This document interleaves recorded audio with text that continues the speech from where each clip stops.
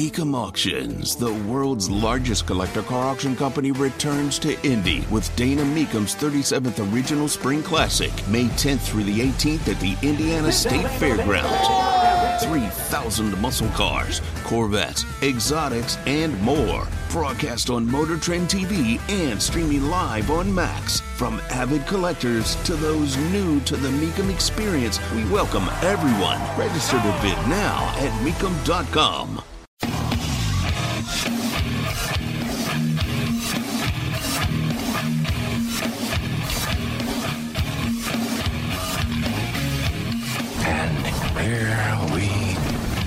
I should have stayed home and played with myself. What do you like to do? Oh, I don't know. Play chess, screw. Well, let's play chess. The Indianapolis Colts select Anthony Richardson, quarterback, Florida. Richardson going to take off and run. He's in there! Touchdown! I-N-D-Y! The first career touchdown! Here's Halliburton into the front court. Mishandled it, but gets a shot. Hits it! Hits it! John, I have never been better to be on the air with you here in Indianapolis, a place where so many of my dreams have come true. The Ride with JMV on 93.5 and 107.5. The Fan. Hey, welcome in. Man, it didn't last long for Adrian Griffin, did it not? In Milwaukee, already gone as the Bucs head coach. It appears that Milwaukee is trying to track down Doc Rivers, and that's going to be a good thing because at some point, don't we need a reunited and it feels so good Peaches and Herb reunion with Van Gundy and Jackson and Breen? I mean, don't we? Nothing against Doc Rivers, right? But haven't we all missed those two? I have. Show of hands. And I know I've said this a lot. I know I have said that really whoever's doing the TV doesn't concern me that much, and that's true. But if I do listen and I do want to learn and I do want to enjoy, I always did enjoy Jeff Van Gundy and Mark Jackson. Am I alone right there? So Milwaukee, hire Doc Rivers. And then maybe we can get that back. Is there any way we can get that back? I think that would be suitable. I think that would be desirable. Yes, there are a lot of really good personalities. One tonight with Purdue and Michigan on Peacock.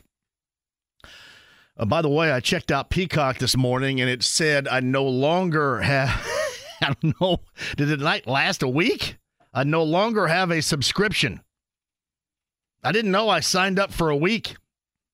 Oh, I'm sorry, 2 weeks.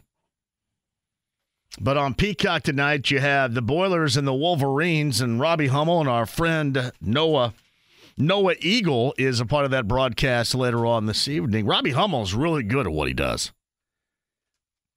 But yeah, it didn't take long whatsoever. That is a team with stratospheric expectations. You know, talking about the Pacers, I did raise the bar on expectations. I did. And thinking you're going to have everybody together, and thinking certainly what Halliburton leading this team can do. But let's face it, and I do want to go back to Friday because nobody had a more well-equipped sports arousal than I did on Friday. I was excited. I was excited about Siakam. I was excited about the return. Siakam was heading out to the Pacific Northwest. He's DB Cooper. You're getting Halliburton back, and you know what? We've dealt around here with injury after injury, and it is always, right? Always prolonged. It is never something that gets better quickly. Am I wrong about that? But you know what? This was going to be the exception to the rule, and I'm owning this. This was me on Friday. Friday's show, I was having a picnic for a sports arousal. I was that excited about it. I could not wait. We had Jeremiah Johnson of Bally Sports Indiana live from Portland before we ended the show in the 6 o'clock hour. He was equally as excited. I really like sports talk radio jousters at the time. That's how excited we were. I should have known better. I should have known better. I did not think that if you come back too early, and believe me, I know you end up getting clearance. But at the same time, I would not be surprised at all if Halliburton was saying, hey, you know what? We got a new guy. I got to get back. I just missed this game in Sacramento, and I'm itching. I'm feeling good. I mean, I think we've all done that with injuries, haven't we? Have we all been there with injuries? I got to get back. Just that we suck, and he is really, really good. I got to get back. I feel like I'm getting back. It's like anybody ever go through college and you got a couple of chicks that are drinking Boone's Farm or something, and they say, hey, you know what? This goes down so smooth, and I don't even feel it. And those are like the words in a bubble above their head, and then all of a sudden, right down the hill, and then they're puking all over your couch. And that's kind of what we do with injuries. Man, you know what? I don't feel anything right now. I'll pop a couple of Tylenol, and we're good to go. Why do you think I'm going through QC Kinetics right now? I mean, I want a different way to get through this, and I don't want to deal with the pain. But when the pain subsides, you think you're good to go. And that's why you have to have so much of a level of guarded optimism when you're dealing with somebody the level of importance as Tyrese Halliburton. And I'm sorry, there's no comparison in talent right here. And don't get me wrong, I'm not trying to do this. But if you're looking at the future and you have Tyrese Halliburton right here, this is where Anthony Richardson is. Tyrese Halliburton to this Pacer team is every bit as important as the quarterback of the Colts, because that's what he is to this team. You are not as good, anywhere near as good in a variety of areas without Tyrese Halliburton. So I think that's where people like me, maybe even you, and in this case, the Pacers, and maybe even overwhelmingly Tyrese Halliburton, that's where you end up erring in judgment. Now, Jake said something to me before we made the transition from show to show. He said, maybe this is an injury to where you really don't know. If you don't know with something like that, a hamstring, that's not something you jack with, is it not? Especially with that. Like, that's a piece of artwork, right? That's something you put Tyrese Halliburton in a glass case until deemed 100% okay. And listen, I'm not scolding anybody because I can look in the mirror and I was as excited as everybody else on Friday. Guilty as charged. Hey, I can't wait. And it was like twofold. It was the excitement of getting somebody back along with a new piece to the Pacer puzzle, and it almost felt of sorts like an exorcism to the injury bug that has plagued Indiana, Central Indiana, Indianapolis seemingly forever, and especially with our professional sports teams. You know, we always say, well, this town needs an exorcism in terms of its sports because you can always count on the injuries. That's kind of what it felt like on Friday when you got the news, when things started bubbling a little bit, that he was going to be able to play. He was going to be back. And if you remember, I believe the date, it was 2 weeks ago today, and that's when they were going to, have it reevaluated. I mean, and hell, he played back on Friday. So it kind of felt, it was twofold. You were getting him back, you were getting rolled up in the excitement, and then at the same time you thought, well, maybe these injuries, these massive injuries that are never ending, that allows nobody around here of professional fandom to have any fun whatsoever. Maybe that is finally ending. Maybe this is the Linda Blair exorcism that does it. And unfortunately, to this point, it has been prolonged. Now, we'll see. And I heard Rick Carlisle this morning. I don't know if you play the entirety of the game and then realize you got to go to injury management. I mean, clearly it looked like, and I'll give credit with Quentin Buckner on the Bally Sports Indiana broadcast. He actually brought that up on Friday night. And he did. You can see the video. I think Kev has the video on his X or Twitter account or whatever. I mean, you can see him limping around a little bit. And he is a glass case guy for this team, for this organization, for this city. He is. And I guess this is going to be the moral of the story around here. Because let's face it, nothing goes without him. Or I should say this, nothing goes as well as it could without him. You can have fleeting moments. You can have that moment in Sacramento. I'm still raving about that win. That was outstanding. And then, obviously, without him on Sunday. It's funny, too. You look back at that Portland game, the guy had like 20-plus points and like 14 assists and no turnovers. I mean, stat line-wise, he was awesome. You'll take it. But you got to be careful. He is a glass case guy in this city. And I'll own it. I was out in front. I was leading the parade like the stork in Animal House right here. I marched us right down the alley to the brick wall.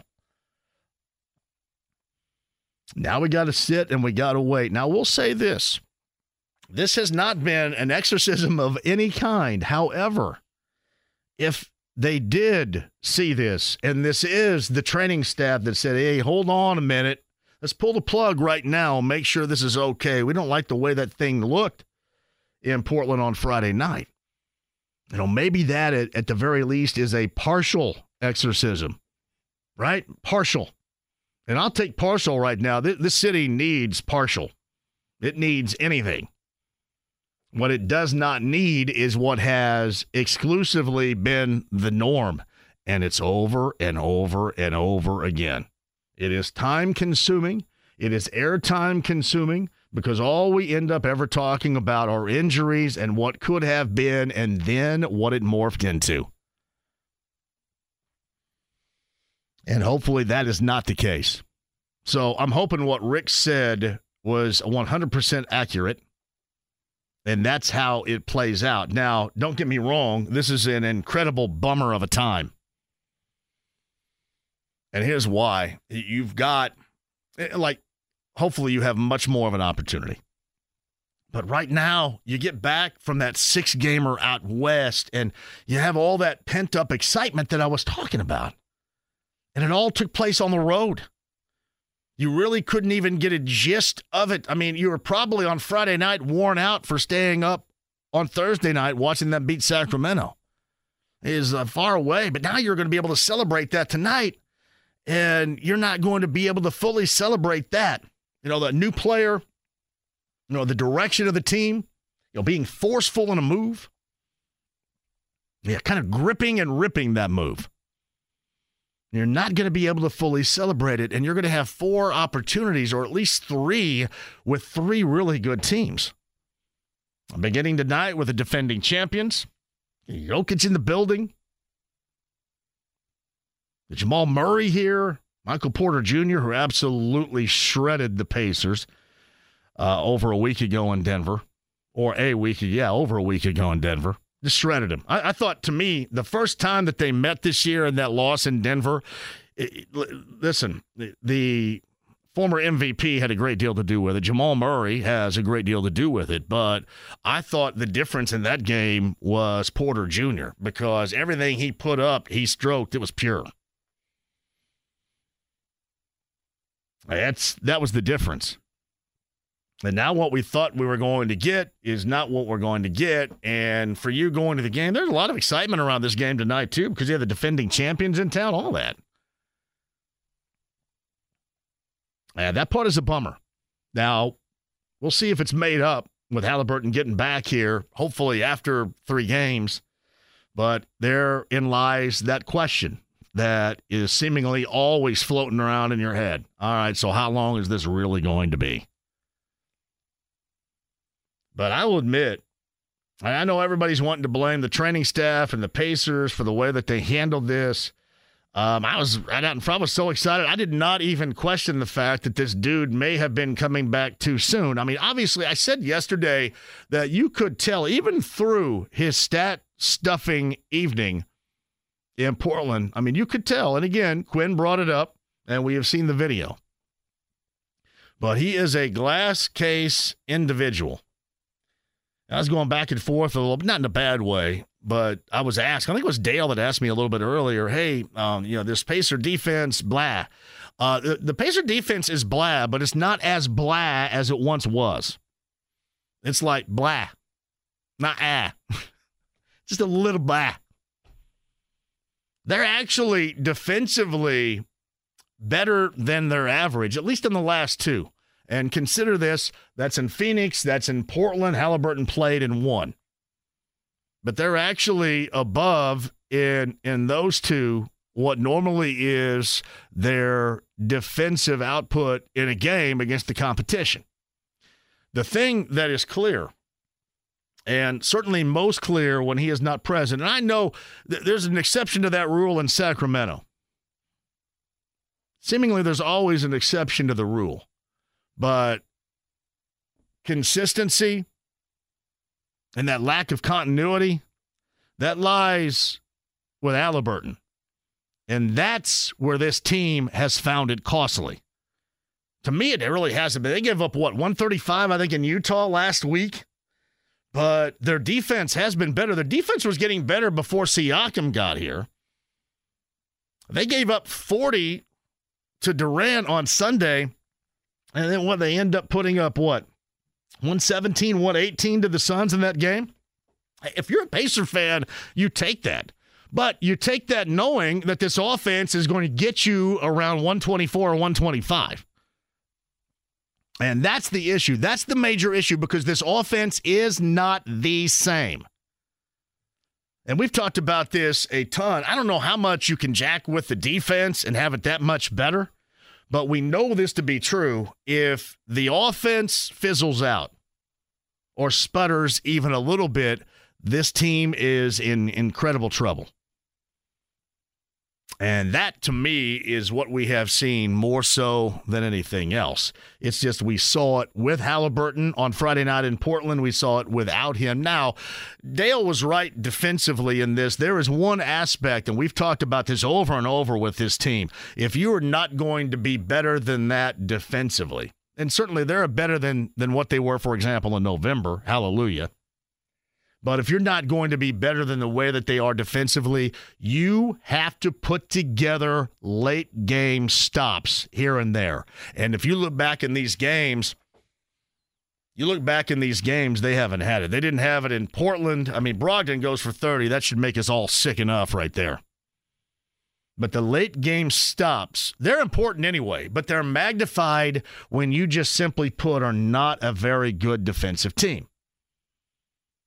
And that's something else defensively that we don't always talk about that they've been without. Now, I also say on Sunday against Phoenix, it wasn't just that, but without Halliburton, you can just see. With Halliburton, that to me is a winnable, if not a game one. Now, even with the 40 from Durant, even with the 20-plus from both Booker and Beal, that to me is a win because to me they execute, with a healthy Halliburton, they execute much better down the stretch. And they did not execute the way that it was necessary late in Phoenix. Didn't get a late stop either because the isolation plays were going at Buddy Hield, and he needed him out there to knock down threes and to score. He was also out there on the defensive end, and a lot of buckets against him. But again, that's all a part of this puzzle. It's like a car without an engine without Halliburton. It really is. There may be some games, again, that are an exception to the rule, like Sacramento, for example. And there maybe even the other side, because he actually played in Portland and they lost. See, that's what really is the bummer out of this, too. You play in Portland, and then you realize you shouldn't have played in Portland, but you still lose to Portland, a 12-win team. It like magnifies that decision as even worse. Is there plenty of time for them to make up? Absolutely. But do you want to see this team over this span lose 8 of 9, something like that? Absolutely not. And make no mistake about it, the most important aspect of all this is the health of Halliburton. And in no way, shape, or form do you want to compromise that. So if it's player kind of pushing his way in, then you got to make sure you hold that down. And it's telling me to shut up next time. I go, hey, remember what last time? Remember this town and injuries. That is where we are. Denver in town. Later on tonight, we got you covered right here. I think we've got a little bit of Anything Goes brought to you by our good friends at Live Nation and the Bush 30-year anniversary show coming up August the 4th. In fact, we will give you a chance to win those, I believe, coming up in the 6 o'clock hour. But anyway, that in the 6 o'clock hour of Anything Goes. This right now at 239-1070. That email address is jmv@1075thefan.com. Inside the lounge via YouTube Live. I'm going to wave at everybody right there. Thank you guys for joining us as usual. Yeah, I think it kind of is my fault. And really, for those of you coming off the Colts season that always think that I'm way too sleprock, which is my word, and I know it was invented back in the late 60s, early 70s, but that's my word, right? Around here, it's my word. Way too sleprock or doom and gloom. I was trying really hard not to be that. With that news later this week. You think about that, too. You come off the Sacramento game, you're feeling really good, man. All these guys that are playing extended minutes that normally wouldn't, all performed well. You beat a really good Western Conference team. And then you're going to get your new player, going to unveil that in Portland. You're going to get the best player back. And as it seems, it was all way too damn good to be true. That's a bummer. But I led the charge. Chris Denari of Bally Sports Indiana, the play-by-play voice of the Pacers, joins us coming up in the 5 o'clock hour. Hey, make no mistake, it should be a raucous field house coming up later on tonight. That's something else, too. And I'm not here to cheerlead you or, shake my fist and get fired up. But I'm assuming these guys, this is the toughest game of all 6 of those games out west. You will be told from former NBA players the toughest is that first game after a long road trip. And then when you factor in, you get Denver, the defending champions, they are going to need a loud joint tonight. So perform as advised down there if you're going to the game. Yeah, I know. I saw the 70. I mentioned this yesterday, too. Whenever the Pacers play Philly, you guys really do need to check out my X account or my former Twitter handle because it is great. You'll love it. Because normally Embiid goes for 40, something like that, and I have to take all kinds of crap. Imagine if he goes for 70. And I'm no fan. Listen, he doesn't seem like a bad dude, but he's just got that combination of things right here. I'm just not a Philly person, so they can stick it. And I absolutely hate Kansas. They can really stick it. Sorry, Tony Donahue, but if you like Kansas as long as you have, you can stick it too. I don't like Kansas. I don't like Philly. And he always shreds 33. So it's really a 3-prong bad combo for me right there. He goes for 70 last night. I really don't even want to bring it up. Like, it's San Antonio, and really, nobody there cares. Wembanyama went for 33 last night. Nobody really cares. But that's what you got coming up on Thursday. And then to make matters worse, you get a back-to-back with a Phoenix team that's got the 3 players that I talked about in Phoenix on Sunday, with Durant having 40 points, coming back with you on the second of a back-to-back. So this all is going, if you're following a blueprint, this is the indie professional sports good fortune blueprint going right now. That's how it looks. So you got to shake everybody out of this thought. Shake them out of it. So if you're going down there tonight, have yourself a good time on a Tuesday. Let it rip and let it roar like it's a Friday or Saturday night. So those guys are going to need it.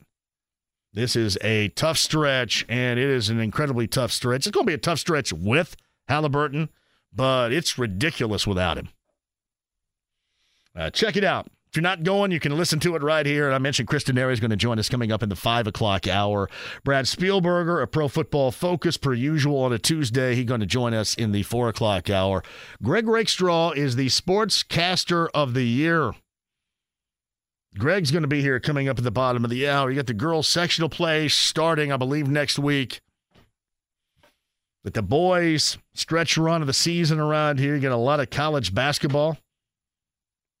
And my Sycamores will have him give them a little bit of love, right?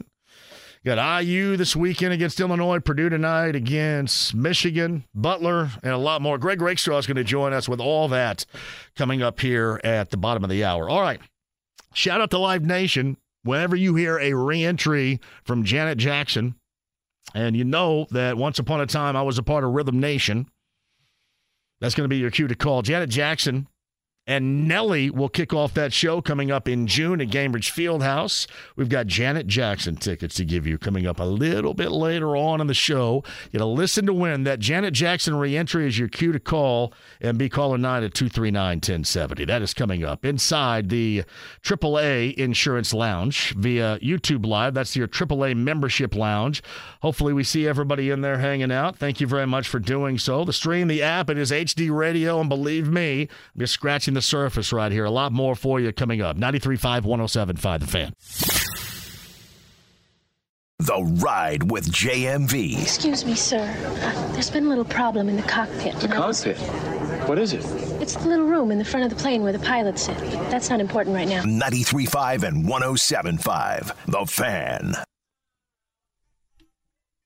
We got some Anything Goes tonight, so be ready for that. Pro Football Focus, that's Spielberger. Brad Spielberger.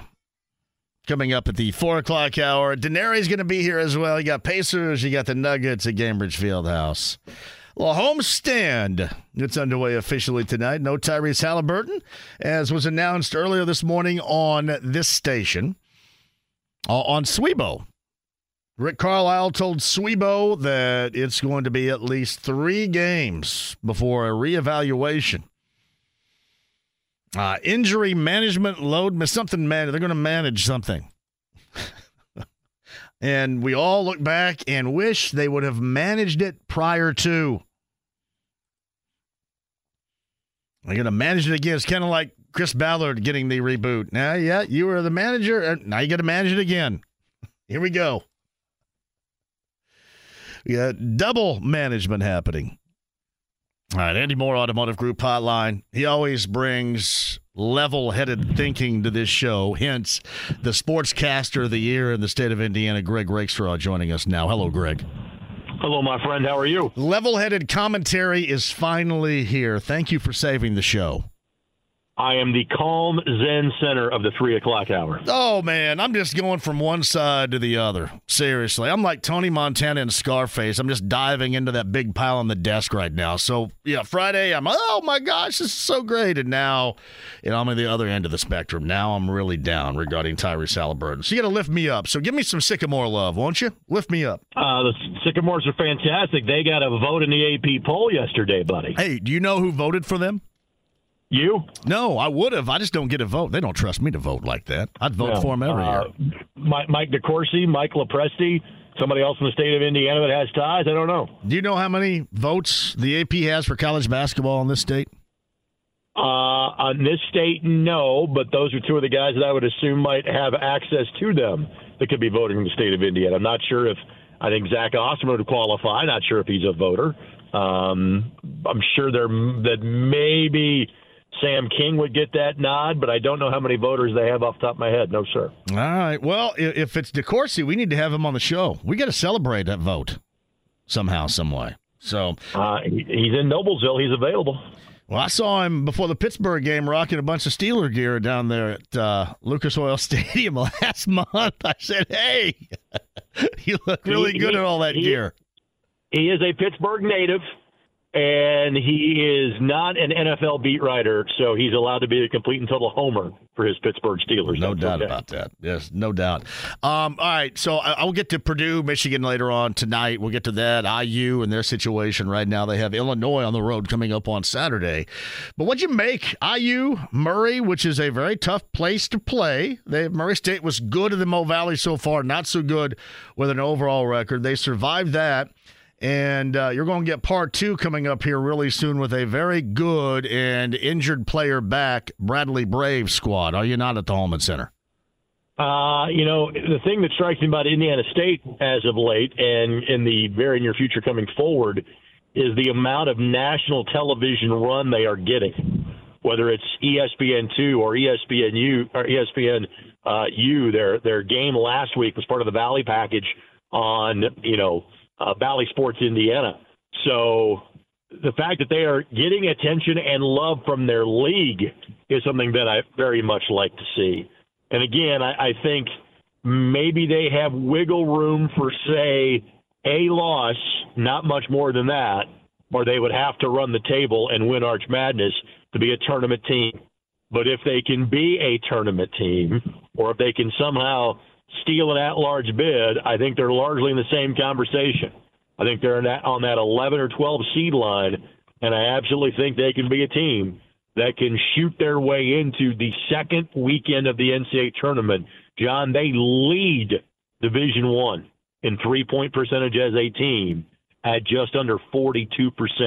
They're a team to be dangerous in March. Just have to make sure they find a way to get there. Well, they got a really good combination, and they can go low, but by and large, their offense is geared and fueled by the 3-point shot. And when that's going down, and they dial down the turnovers, they can be as dangerous as anybody else. I would agree with that. And again, that tends to be the way of so many teams these days. I had a game where IUPUI played Oakland, and Oakland had a grad transfer from Hillsdale, which is Division II. And I think he was averaging taking 9 threes per game. This is not their team. This is an individual player. I did the math in terms of minutes played per game. He played about 31 and a half minutes a game. So that meant he was taking a 3-point shot every 3.5 minutes. One player. That is simply the nature of the beast these days in college basketball. And it is an outlier when you have a team that is not a great 3-point shooting team, or a team that doesn't make or even take a lot of 3-point shots. It's everybody now. It is truly a math equation. Indiana State tends to do it better than most. Yeah, and again, I've always said 3's better than 2. So make no mistake about that. Even somebody from Greene County would understand that. Greg Rakestraw is with us. Michigan, Purdue, Peacock coming up later on tonight, 9 o'clock. We saw the Boilers just kind of do what they did at Iowa and roll on the road. You get Michigan at home coming up later on tonight, and you don't overlook anybody but raw meat, I'm assuming, is probably what the Wolverines look like for the Boilers tonight at 9. I think there'll be a team or two that will give Purdue some fits at Mackey Arena at some point in time this year. I don't think Michigan is that team. They obviously went out and took care of business. A little revenge on Indiana for Indiana sweeping them last year. And then with taking care of business at Iowa over the course of the weekend, this is one of those that given the way Purdue has been playing overall, given the experienced nature of that team, you just kind of get the impression that, again, this is not a night where Purdue should seriously be threatened. So Greg Rakestraw on the Andy Moore Automotive Group hotline. I will fast forward to 3 o'clock on Saturday. Is this the final regular season? I mean, are all these matchups now with anybody that has a ranking next to their name, is it a must-win situation for the Hoosiers moving forward? You got to find a way to beat actual NCAA tournament teams. And Indiana's played a lot of them. Haven't beat a lot of them. Maybe not any of them. You've got to find a way to start getting W's in this situation. So I am never on the must-win bandwagon as much as you are, John, but we're about to that point for Mike Woodson's team. Yeah, and did it concern you as much as it concerned everybody else when Mike Woodson talked about how after 19 games, they're still searching, still trying to come together. And I know via the transfer portal, I mean, you're getting some out, you're bringing some in, but 19 games is what we'd be talking about here. It's a little too robust. You're to the point of a college basketball season. It's February 1st, which is obviously next Thursday. You have to know who you are. You are finding ways to win the last 10, 11 games of the season going into the postseason, what have you. You're like, all right, we don't do this well. This is how we overcome this. It is not, well, we're still searching and trying to find out who we are. Man, it's just not 82 games. I mean, it's got to be more of a sense of urgency. And you touch on the transfer portal. That's part of what makes this all the more damning to me. Because you can talk about, hey, it's not 1987 anymore. Hey, it's been a while since Indiana has been this. But again, and I reference the phrase mathematics or sheer mathematics of Indiana State in terms of making threes. Well, the same thing is true from an economic standpoint in terms of Indiana. Quick, John, name me how many programs draw more fans per game than Indiana University in college basketball. Go ahead. 3. Probably kind of on one hand, exactly, right? Yeah. And so there is a direct correlation now that we are in the unabashed capitalism era of college sports. If you're drawing 16,000, 17,000 a game, that also means you probably got more money in the coffers for name, image, likeness, for collectives, for things like this. I realize Khalil Ware is a young man that I think is going to be a relatively high pick in the NBA draft or simply an NBA draft pick, period. But, so much was trumpeted of his arrival on campus. I'm like, his numbers at Oregon weren't exactly that great. And his numbers at IU have been okay. I'm not trying to place all the blame on him because, trust me, there's a lot to go around. But, if you don't think, whatever reason, you can't recruit to Bloomington, you know what you should be able to do? Go out and find the best guys in the transfer portal, want to come play here, if no other reason, because you got the dollars to give them. And that's not been figured out yet for Indiana University basketball. So this program seems to be stuck in neutral on so many fronts, and there's no reason that it should be. He's Greg Rakestraw on the Andy Moore Automotive Group hotline. Big East play Butler on the road at Georgetown tonight, and Ed Cooley's team, first year there for him, they've lost 6 of 7, so definitely winnable. And then they embark back home against Villanova. They go back-to-back at Creighton and at, right now, number 1 UConn. So this is a game, and the situation really, all these games are vital for Butler where they stand right now. But you can't go screwing around and losing this thing in D.C. tonight. Correct. There are a couple of bingo free spaces in the Big East. Georgetown is one. That's going to get fixed soon. DePaul is the other. I'm not sure that's ever going to change. You have to take advantage of this. This is where you're avoiding the banana peel before you can then focus on games where it's more about opportunity and less about pressure.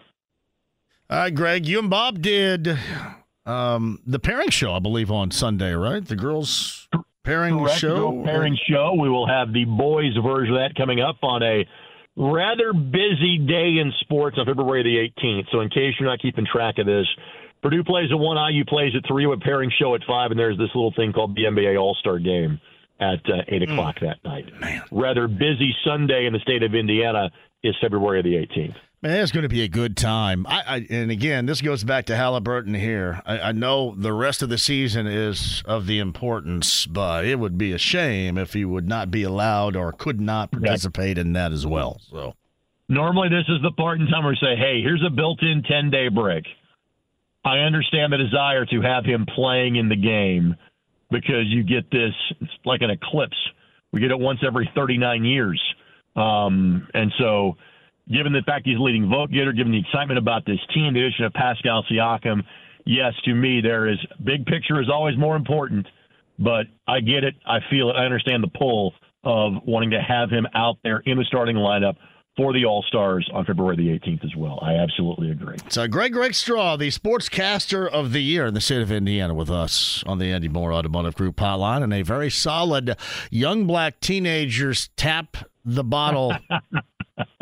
That was well done on Saturday night. That sounded good, too. Well, it was 90s night. Yeah.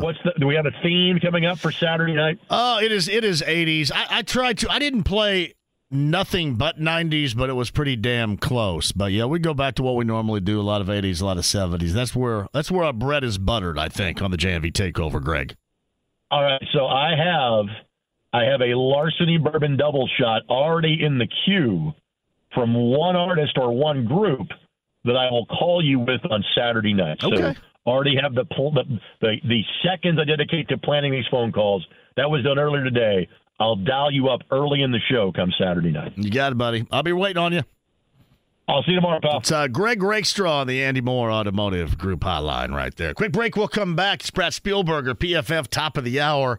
And I had seen this via X earlier, and I guess just because Mel Kiper came out with his latest draft, but he goes with a wide receiver in round number 1 for the Colts, which excites me. But he also added that's because the Colts would let Michael Pittman Jr. walk. Why are so many national folks believing that Michael Pittman Jr. should walk? Is there anybody out there in agreement? Come back with that. We'll talk to Brad Spielberger, top of the hour. Chris Denari, 5 o'clock hour, 93.5, 107.5 The Fan. The Ride with JMV. Yippee-ki-yay, Mr. Falcon. 93.5 and 107.5 The Fan. Tyrese Halliburton, next 3 going to be down for more of his injury management, as Rick Carlisle mentioned right here earlier this morning with Swebo, that it's not a re-injury. It's tough not to be skeptical about it. I would agree. It's tough not to be skeptical about it.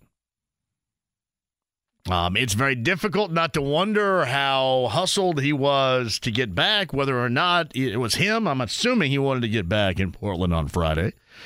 And, I mean, hell, like me, everybody wanted to see him back, play that first game with Pascal Siakam making his debut. All wanted to see that. But at what cost? Hopefully it is what we've heard at face value. So don't get me wrong here. I'm not trying to play the role of doom and gloom, but as you well know, with professional sports around here, we have been down this path before. We know the way on this. In fact, I think injury-wise with professional teams, we can drive this road with our eyes closed.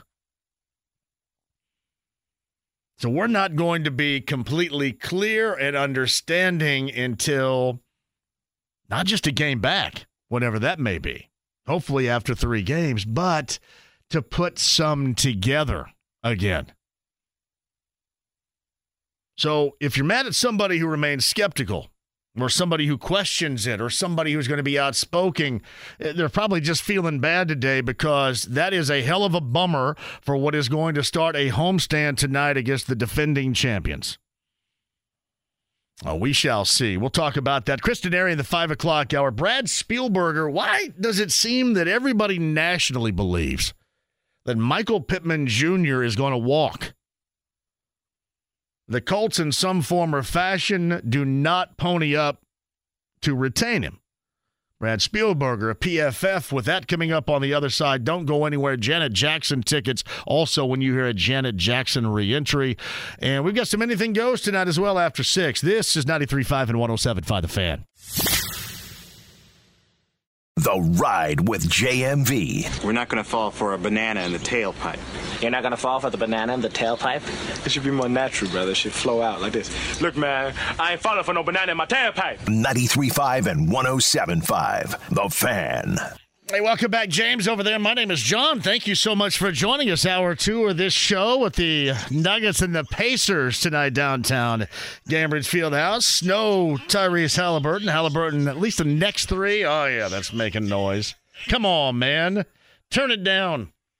It's weird. That was coming from my phone right there, that little extra noise that you heard outside of, what is that, Nelly Furtado playing right here? So, I've lost the last 2 days my phone. I've never lost, knocking on some wood here, my phone before, but I left here yesterday and left my phone here. I had to double back. So I could go watch I hate to put it this way, maybe one of the worst basketball games I've ever seen in my life. Shout out to Mike Wells, who was not in attendance. Yeah. It was like everything and nothing good. I didn't even get something from the concession stand, and that probably would have sucked. It was all bad. Bad. Shout out to Wells, who didn't show up. Good for him. Janet Jackson tickets, by the way, June, Gainbridge Fieldhouse, Nelly opens. Got those tickets coming up for you when you hear a Janet Jackson re-entry. We have Anything Goes in the 6 o'clock hour. We'll get more in-depth on Tyrese Halliburton. Again, the next 3 games, they're going to, I guess, better manage his hamstring injury. But Rick Carlisle told Swebo in the morning this morning that it was not a re-injury or a new injury or something, let's just put it this way, something fubarish that will make it a hell of a lot worse. So hopefully he's right about that. But if you're skeptical, I don't blame you, because with the professional teams around here, we have been used to such news, have we not? We have. And I thought, honestly, I go back to what I first said. I thought of sorts Friday of last week when you're getting Siakam. He's going to play that first game in Portland. When you're getting back sooner, quicker, in this case, Tyrese Halliburton, that almost felt like an exorcism of sorts. With all the ridiculous injury situations we constantly have been put through around here, it was like, wait a minute. This didn't even go the 2 weeks that they talked about right here before reevaluation. My man's running out there today, running out there in Portland at the Moda Center. You got to keep in mind, maybe we should have, led by me, by the way, erred a little bit greater on the side of caution. Because now you substitute that Portland game, which turned out to be a loss to a 12-win team. And now you go back-to-back without Tyrese Halliburton beginning tonight with Denver at home. The 70 points of Joel Embiid in the first of a back-to-back. And on the back end of that, you get Kevin Durant, Bradley Beal, Devin Booker, and the Suns after the Sixers. So, yeah. Listen, there are a lot of season remaining, right? But let's just face it. It's a huge cloud of suck going on here. It just is. Hopefully everything is going to be okay. Just make sure that doesn't happen again. Put this dude in a glass case for a minute. He is just as important as the quarterback position with the Colts right here. As I like to say, don't jack around with it. Yeah, even if you have numbskulls like me going, oh, yeah, we're excited. Yeah, that means no more injuries. Leading the charge. Andy Moore, Automotive Group Hotline. Brad Spielberger, Pro Football Focus, is with us. How you doing, Brad?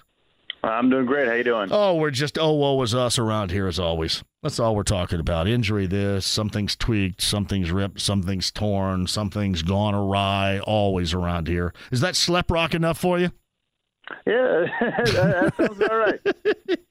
I do want to start here. Like, I've seen some mock drafts, and these are way, way too early. Don't get me wrong. But there seems to be a lot of national folks that believe in some fashion that the Colts are not going to pay Michael Pittman Jr. to return, either, with, bringing him back in the franchise tag or, extending him, giving him, more money, certainly more years. You get that feel that that's what's going to take place around here, because obviously nationally it kind of seems like the direction that they're going. Yeah, I definitely get that vibe as well. I just don't think you can let Michael Pittman go after the season he just had and how he grew in this offense. And again, it worked with a different quarterback, a different system. And again, just, the floor seems so astronomically high for him at this point. And I still do think that you bring back an Anthony Richardson into the fold. And whatever you want to say about Michael Pittman, if maybe people want to talk about a limited ceiling or he's not quite the, vertical threat of an X receiver or yada, yada, yada. A 6'4", 225-pound physical possession guy who rarely, if ever, drops the football might be the best thing you could possibly ask for if you're trying to bring Anthony Richardson along in the NFL. So I just don't think you can let him go. Yeah, I don't either. And there are some around here that feel that he is not dynamic enough. But he's somebody you can count on. He's somebody that is tough. And as you mentioned, you have to, as many weapons as possible, and especially one that, again, you're going to reboot the rookie status of Anthony Richardson, that is somebody he's not going to have to reacclimate to. I think all of this weighs as heavy importance with this ultimate decision. Yeah, no, there's no doubt about it. So it's going to be interesting. But they also, if you bring in other factors and variables, like they have flexibility and the if they want to do it, they certainly can. You want to build around this cheap contract. You can pay players across the roster, reward in-house guys. Everything kind of points in that direction. It's Brad Spielberger, Pro Football Focus on the Andy Moore Automotive Group hotline. What is the market value? Let's just say, what's the value across the board of the NFL for Michael Pittman Jr.? Yeah, so, I think that it's interesting if he does hit unrestricted free agency. You're, of course, going to get, bidders driving up the price, especially if, let's say a T. Higgins does not hit the market in Cincinnati and Pittman becomes the clear-cut number one option. I think it would line up really, really well for him because there are some other solid players. But, a guy like a Calvin Ridley in the division, 29 years old, guys like, Darnell Mooney in Chicago, a really good young player, but had a down year. Gabriel Davis in Buffalo, kind of a one-dimensional deep threat, not a very, nuanced player, not a great route runner, things of that nature. So I think at that point you're talking $23, $24 million a year if he hits the open market. I think you can maybe get a little bit below that, and you talk more about that kind of second tier, 21, 22, just below some of the premier number one options across the league. But you never know. I mean, the price always goes up. We know how these markets rise. The last thing I would say, though, which has been a big lesson for me in doing the free agency projections every year, is the draft class at the position matters a ton as well. And this is viewed as not just the top, but top to bottom, depth, everything, a phenomenal wide receiver draft class. So maybe that brings down a little bit as well. Some of those suitors say, you know what, we'd love to have Michael Pittman, but we'll pivot. We'll use a top first 2-round pick on a receiver instead. But anyway, it's certainly above $20 million, comfortably so, whether it's in Indianapolis or elsewhere. Hey, Brad, it's also been mentioned, I think Brock Bowers, the tight end, or just kind of an offensive specialist, if you will, but the tight end from Georgia has been mentioned as a possibility too. What does the tight end draft look like outside of, obviously, he's, if not the best, among those at the highest level? What else is involved with this draft coming up? So that's kind of the opposite. He is going to be a first-round pick, probably a top 20 draft pick, and then I'm not sure you see one until the third round. I mean, I could be wrong on that, but there are some interesting different types of players. Jatavian Sanders at Miami will be a very good kind of like low average depth of target. Throw it to him in the flat, let him make some players miss in space, get some yards after the catch type of guy, line up in the backfield, line up in line, do different things, but not going to be like an inline blocker, not going to be a guy you're targeting very far down the field, at least from my perspective. Maybe he grows into that.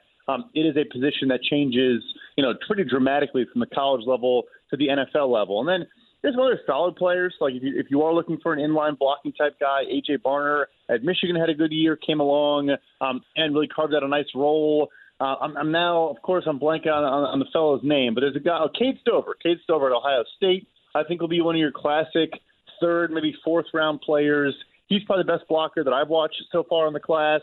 Can line up in line, can really do well in the blocking game, and then can catch, like sure-handed, not a speedster, not a guy that's going to make players miss in space, but might bowl over a defensive back here and there. But the long answer short, like Bowers is the guy that goes early, and then I think the rest are, you shouldn't even expect them to contribute much as a rookie in the NFL. It's Brad Spielberger of Pro Football Focus on the Andy Moore Automotive Group hotline every Tuesday right here. So when they punted Mike Vrabel, you thought that heavy offense may be the direction the Titans go, and they do, with offensive coordinator formerly in Cincinnati, Brian Callahan. What'd you make of that hire? Yeah, it's interesting. It's very funny. I thought that for a while in Cincinnati, I felt as though the offense put so much on Joe Burrow, and it was they're in 11 personnel, meaning 3 receiver sets. They're in shotgun. They have the highest shotgun rate in the NFL, almost never went under center. And even just the route concepts, a lot of it was just, go routes on the sideline for Jamar Chase and T. Higgins. And look, obviously it's working. You're making Super Bowls. You're making AFC championship games. But I just felt like, how many easy throws are they manufacturing for Joe Burrow, and how much of it is Joe Burrow just being awesome, making things work in structure and outside of structure?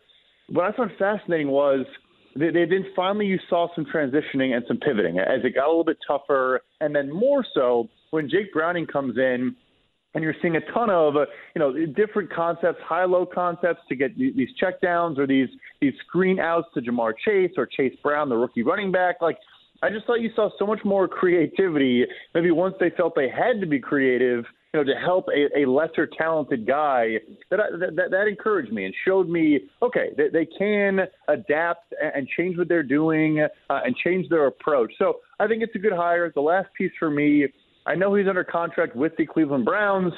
This shouldn't be why you think of a head coach as a good hire, but his dad, Bill Callahan, is widely regarded as one of, if not the best offensive line coaches in the entire NFL. You'd have to think that maybe not right away, but at some point he might go join his son and be the offensive line coach. And Tennessee has the worst offensive line in the NFL. So, that element entices me too. So Brad Spielberger with us. What'd you make of the elevation hire of Dan Morgan in Carolina?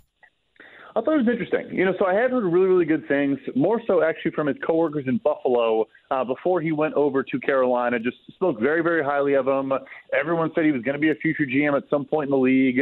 Not surprised he became an assistant GM. And, not purely a football guy. I think people see, hey, the former linebacker that wore a neck roll at Miami, top 10 pick and was a good NFL player. They might think he's just football. What I heard is, no, he's open-minded. He wants to learn about, analytics. He wants to learn more about the salary cap and roster construction. And so he's, I think, really cerebral and approaches it in a way where he does have his expertise and his skill set, which is, evaluating and scouting talent, but also wants to build out a coherent front office, a comprehensive approach. I know it's going to be looked on poorly. People are going to say, oh, they just promoted a guy who was a part of drafting Bryce Young and yada, yada, yada. He was in Buffalo for great times. He was in Seattle for great times. This is a guy that came from two organizations that were contenders pretty much every year he was there. Don't just paint him as, he's been in Carolina for the hard times. Yes, he has, but he also has done a lot of good in his NFL career. It's Brad Spielberger, Pro Football Focus on the Andy Moore Automotive Group hotline. So we thought maybe, and now obviously Brian Johnson done as offensive coordinator for Nick Sirianni in Philadelphia. We thought initially maybe there was some interest in an offensive mind with the Colts and Jim Bob Cooter. Has that faded, or was there ever any interest there in general? I saw a report there that it's not going to happen, like that particular connection. Obviously these guys are all, interconnected and, sure, and have, crossed paths. But I saw a report earlier today that that's not going to be the replacement there. I feel bad for Brian Johnson. I think he still probably is a rising star in this league and should get another shot. I feel like it's a scapegoating to a degree just because, it's still Nick Sirianni's offense. And I know he was probably calling plays, but it was Nick Sirianni's offense. And Johnson's track record, the guy was an offensive coordinator at Utah when he was 25 years old. A couple of years after graduating college, he was already calling plays for a big Power 5 offense. So I think he'll work his way back through. His track record of developing quarterbacks is remarkable. Jalen Hurts, Dak Prescott, Kyle Allen back in college, every quarterback he worked with went on to do good things. So he'll be back. I don't love the move there. I think it is, like I said, a bit of a scapegoating, but yeah, a big year for Nick Sirianni. I know he has the Colts connection. A lot of pressure on him in 2024. It kind of seems like, too, and maybe I'm proven wrong, it kind of seems like most of the Colts staff will stay together in this offseason. You feel the same way? Yeah, that's the sense I'm getting. And also just, when I do poke around and kind of read some of the good journalists that cover the team, that seems to be the case, that they're going to keep the unit together, which I think is certainly a good thing. At a high level, I thought it was cool, of Steichen to be open-minded to keeping, Gus Bradley in the fold, and then obviously his whole offensive staff and position coaches and all those people coming aboard. They did a great job, and I think that it'd be understandable if other teams start maybe poking around and they start to get poached at some point, especially Jim Bob Cooter, called plays for Detroit like a decade ago at this point, obviously has a lot of experience, but I think this offseason they're probably going to stick around. So Brad Spielberger with us. So should the Niners be this weekend more concerned about the inbound Lions or their own quarterback? It's a fair question. I will say for Brock Purdy, it's a bit of an excuse, sure, but the weather I think really, really bothered him, and the forecast in San Fran is much better. I think it's low 60s. No rain and lower winds. So, Purdy was not good. He was late on some throws. There was that near interception over the middle on the ball to Brandon Ayuk that probably should have been picked off. He was bad. There's no question about it. But he made a lot of mistakes that just he hasn't made on film the entire year. So maybe he was just a little bit rattled, back in the playoffs, bad conditions, all of those things. And the Lions secondary, has just been getting absolutely gashed. Baker Mayfield – threw all over them in that game. Mike Evans was uncoverable. And then you also see, just the last month of the season, teams are throwing on them with relative ease. So I'd be more worried about the Lions than Purdy having another clunker because their offense, I think they're going to run the football effectively on San Fran. It's been a quiet issue for them, particularly between the tackles. They have been exploitable against the run, and Detroit is one of the best offenses in the entire NFL at running between the tackles with both Dave Montgomery and Jahmyr Gibbs. That'd be my concern if I'm San Fran. Is Detroit having these long, slow, sustained drives, which is what San Fran loves to do, and maybe Detroit kind of gives them a taste of their own medicine. So, Brad, the Bills get stiff-armed once again by the Chiefs. Moving forward to finally get over this particular hurdle, what needs to be done offseason-wise in Buffalo? It's tough. They were, I won't use the term all in, but they were about as close to that as you could possibly be. This is an older roster, a lot of guys, Von Miller obviously injury related, but a lot of guys that were just kind of getting towards the end of the road for their careers, that were making a lot of money, and now you got to figure some things out. You have two starting safeties that are in their 30s. Are those guys going to be back? Tre'Davious White at corner gets hurt again, and he hasn't been the same player since he tore his ACL a couple of years ago. Can you rely on him to come back and be a good player? They're in a tough spot. It's not a very good cap situation. They can obviously, restructure some contracts and move some things around, but they need to hit on a bunch of draft picks, get younger across the board. It's going to be tough. This was the window. Again, the window is Josh Allen's career, but this was a particular window where they kind of had a lot of good players, a lot of good pieces in place, and they kind of got to hit the reset button and start over a little bit. How ridiculous has Lamar Jackson been? And it just seems like across the board on this roster, it seems like everything for Baltimore is coming together at a great time. It certainly is, but Lamar deserves a ton of credit. You still don't have Mark Andrews in this offense, who is by far his number one target. Odell Beckham Jr.'s snap count came way down in that playoff game, so it really was kind of the rookie Zay Flowers show, a little bit of Rashad Bateman working his way back into the fold. But Lamar was just so good running the football. And I hate that matchup for the Kansas City Chiefs. They are very poor against rushing quarterbacks. They're very poor, particularly unlike the Niners. They're bad defending the run to the edge. So off tackle or outside the tackles. The Chiefs actually have the worst run defense in the league. The Ravens have the most rushing attempts in the NFL outside the tackle. So I think Lamar is going to have another, maybe 100-plus yard outing on the ground. But he really deserves so much credit for the strides he's made, throwing the football outside the numbers, down the field, over the middle, at the intermediate level. He is a deserving MVP, and all the narratives and all the volume stats and the passing and all that. He's a good, very, very good pocket passing NFL quarterback. He wins in different ways. So, you see the Texans box score, he only had 150 passing yards. Yeah, he was remarkably efficient, and they were up 3 scores late and didn't need to throw the football. He's been stellar. Conference finals, what are you thinking in both the NFC and AFC? Yeah, so I really do think the Ravens are the better team here, and I think they're going to pull this one off. Far be it from me to ever doubt Patrick Mahomes and the Kansas City Chiefs. I did pick them to upset the Buffalo Bills last week, but in part because we just talked about the Bills' defense was just so decimated with injury, and they even got more hurt during that game. And then not to take away a playoff win, but Miami's defense was probably the most injured defense in the entire NFL before that Kansas City game. You're, of course, playing in a frozen tundra. Tua Tagovailoa basically could not throw the football in those conditions. So I'm not going to say lucky or anything like that, but I think Kansas City's wins just lined up really nicely. They played some teams that were kind of reeling a little bit. And now they go to Baltimore, who has probably the best defense in the NFL, that are getting healthy at the right time, might have Mark Andrews back, might get number one corner Marlon Humphrey back, who did not play against Houston. They're just a better top-to-bottom football team, but more so for me. We saw the Kansas City Chiefs offense the whole year struggled, and I think they have found some solutions, but I don't think it's been a magical fix for their offense. I think they just played two very injured defenses. So give me the Ravens out of the AFC.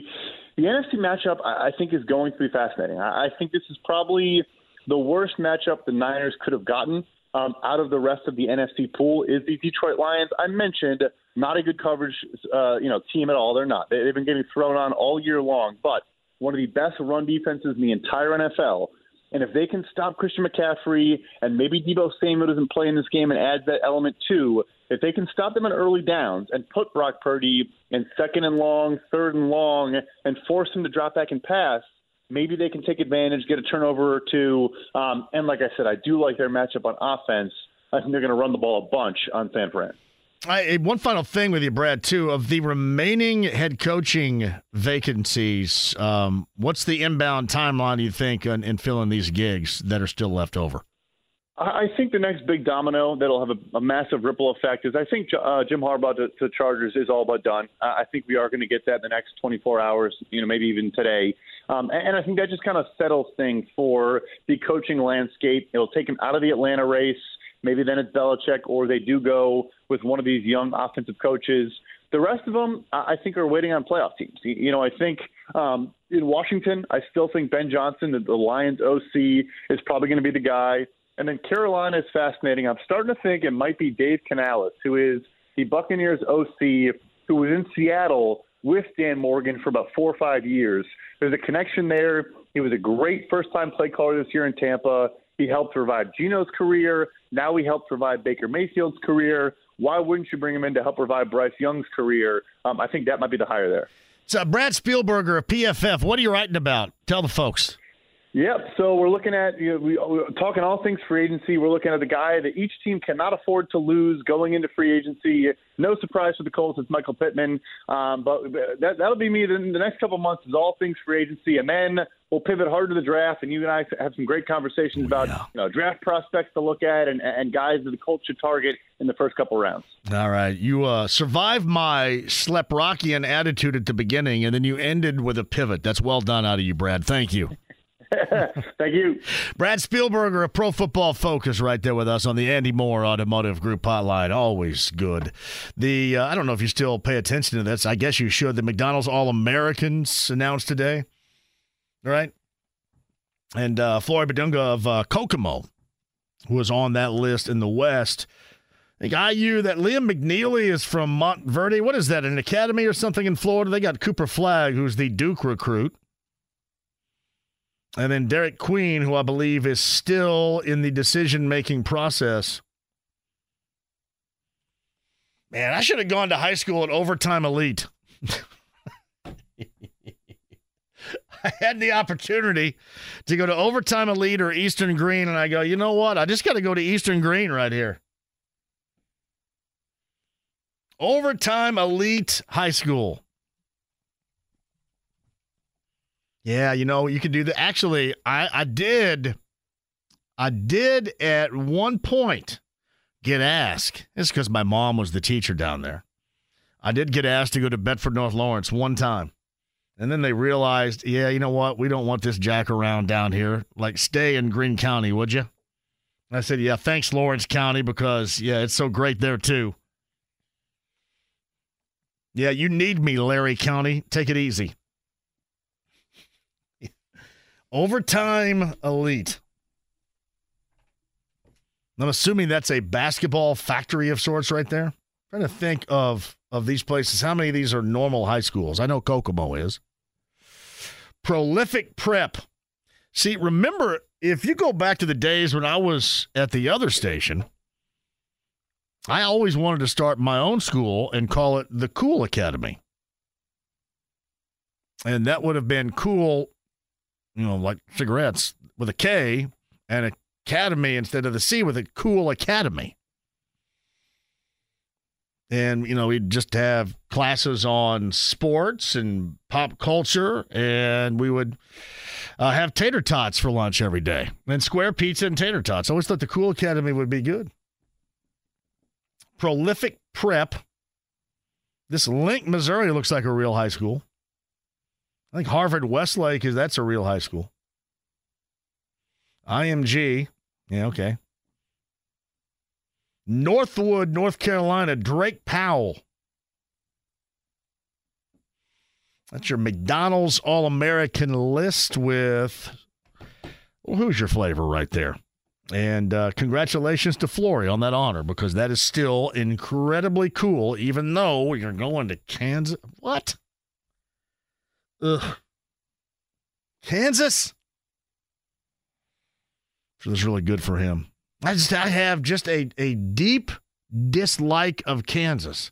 Like college basketball, it runs as deep as my disenchantment with the state of Michigan. That's how deep this runs. If you remember, Tony Donahue used to be an absolute lover. Still is, I think, of Kansas. Ugh. And it's really not Bill Self. It's just been everybody. Like Roy Williams always seemed like a nice enough dude when he was there, but I didn't like him when he was there. I didn't like him when Larry Brown was there. You know what? I may take a little bit off of my like of Kevin Pritchard because he won a national title there. And he did win a national title. I think that may be why he hasn't been on the show in a while, because I hate Kansas. You ever notice this, James? I continuously screw myself in just such a variety of ways. I don't know does anybody on the station screw themselves more than me? I wouldn't know. Yeah. Hey, quick break and we shall return. Top of the hour, Chris Denari is going to join us. So no Tyrese Halliburton for the next 3 games. And Rick Carlisle made that be known this morning with the morning wake-up call with Swebo.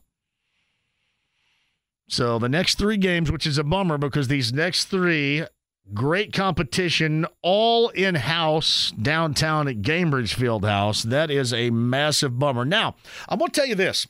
All will be okay. All will be okay if he is okay sooner rather than later. But if at all, it's not so much just not feeling that he's getting over the injury right now. If it is a re-aggravation, which a lot of us are believing, right? If it's something more than what was said this morning, then I may have to get pissy. And then for the future, listen, he just like how you're going to view the Colts quarterback in the future. You can't always put them in a glass case, but you got to be pretty damn close here. Because let me tell you this, Halliburton is as vital to this team and its success across the board as an NFL quarterback is. Quick break, and we shall return. You meet on the other side at 239-1070. Janet Jackson tickets for her show at Gainbridge Fieldhouse coming up in June as well, and Chris Denari coming up after 5. Don't go anywhere. 93.5, 107.5 The Fan. The Ride with JMV. There's a kid in my class that got a boner at PE in high school. He was wearing sweatpants. It was really embarrassing, so this song goes out to him. 93.5 and 107.5 The Fan. Denari, top of the hour, so be ready for that. Oh, the bummer of news for Halliburton today, it is. And I was all fired up. Next 3 games for sure, right? And that's going to be the time you're going to take to make sure you manage the hamstring injury, evidently better than they were managing it before they let him play on Friday in Portland. Now, listen, I'm not judging because I was the leader of the group right here, excited about it. But it doesn't make it suck any less. It doesn't. Bum me out. I really wanted to see that. Tonight against Denver, get yourself a little payback. I wonder who's going to go off tonight. I know what you're saying. Jokic. The last time it was Michael Porter Jr. Listen, all 3, including Jamal Murray, went off, but I thought it was Michael Porter Jr. in that first meeting. Yeah, I thought he was the difference maker in that. You know, we were kind of talking a little bit earlier, at least I was, right? Dale had brought up on my X account how the defense still stunk. Well, the defense still stinks, but it stinks a little bit less. That makes sense to you? I mean, there's still an aroma, there's still a stench, but it's a little bit less than it was. I think more the bummer here recently is when these guys sputter offensively. When you think about it, both in Portland on Friday night and then again on Sunday in Phoenix, I think there were like 118 given up, 117 given up. And, that beats their normal average. But what didn't is they did not reach normally what is their destination for points per game. And that's what we talked about, too. You improve this defense a little bit, yet you have now kind of positioned yourself to where if you don't put up 120, 120, actually, I would say over 120. If you don't put up 123, 125 a game, then winning's going to be in jeopardy. And to me, that's what we have seen. And again, there's an anomaly there. That anomaly certainly is that of the Sacramento game last Thursday night. But, yeah, the offense can't sputter, and that's the problem, too, because when you have no Halliburton, this thing, you cannot recreate that. That just makes everybody better. Next 3 games at least, and then I guess we shall see after that. I know it does. It feels like we certainly have lived this before. Hopefully, if you have that feeling, it is just reactionary because of what has been the past. Cardinal Jack is at 239-1070 on this show. Jack, welcome in. How are you, buddy? Thanks, Captain Johnny. Last time we talked, you flipped us a couple of Rams tickets up there at Taylor's Pub. Well, yes, I remember that a great deal. We were having drinks together and all that stuff on that particular afternoon. It was awesome. So listen, I got a couple of things here on this whole Halliburton thing. Is that when I watch that game, I'm thinking to myself, who's the adult in this room here? The amount of minutes that he played, and, I get it that his buddy Siakam is out there, and I'm thinking both of those guys, they took a lot of minutes. And he's coming off early off that hamstring. I mean, to me, it's no surprise that he's back on the IR. That I thought, man, that's crazy. They don't do that in football. They bring you back a little bit easy. Am I right? No, you're not wrong for feeling that way. Because I knew that's how people would feel because I did feel the same way. Like others, I guess, got swept up in the euphoria of this dude returning and then getting your first glance at Siakam on Friday. And now I wish you could go back and be better served to, I don't even know if it's managing the minutes or just sit him, as time would suggest you would with that 2-week span that you called at the beginning, which, by the way, I think would have been the reevaluation process today. I listen, yes, you're right. And hopefully it is not prolonged. Hopefully it is not made worse. Rick Carlisle said this morning, Jack, that I sure hope not. We've got. But to feel that way, you're accurate to feel that way. That's the only way that you can feel because honestly, everybody around here is so damn used to it. Well, and I really thought prior to that injury that they had a chance maybe to sneak up and if there was an injury to Milwaukee or something that they could have maybe put themselves in ahead of the class in the Central Division, but. I think that's a pipe dream now. We've missed so many games and these big games coming up, and I don't know. It's just been depressing, and I thought that was a bad decision, and that's all I wanted to say. Well, I mean, and certainly thank you very much, Jack. There's no doubt in hindsight that's how you look at it. By the way, Tyrese Halliburton played 35 minutes on Friday night in Portland. 35 minutes. So you not notice earlier, I guess? I will say this. Quinn pointed it out during the actual broadcast. And that was the drive to the hoop. He got fouled. He kind of went under the basket and walked well past the inline and then came back and looked gimpy. Yeah, 35 minutes. He played the second largest amount of minutes in that game. Buddy Hield played 36. Yeah, he played 35. And here's the kicker, too. Be nice to have won that game, and they didn't win that game. They lost to a 12-win team. At the time, an 11-win team. I know they got swept. Like, people are making light. So Adrian Griffin gets fired today by the Bucks, and the Pacers beat him 4 times this season. Beat that team 4 times. So the Trailblazers have 12 wins, and 2 of those are against the Pacers. That's about enough to make you sick. And then you add this on top of it. Yeah, and part of the reason, too, in that game in Portland on Friday, if you remember, the bench that was added with minutes and guys are playing minutes they wouldn't normally play in Sacramento. And, again, I was really excited about it. Thought that was the best game we had seen all year. But then in the second of a back-to-back on Friday in Portland, those same guys that we had talked about, Toppin, Smith, McConnell, Matherin, it was a full-on struggle with each. Toppin 0 of 3, Matherin 0 of 8, McConnell 1 of 4, Smith 2 of 5. It was a struggle for those 4. And then Halliburton gets to 35 minutes.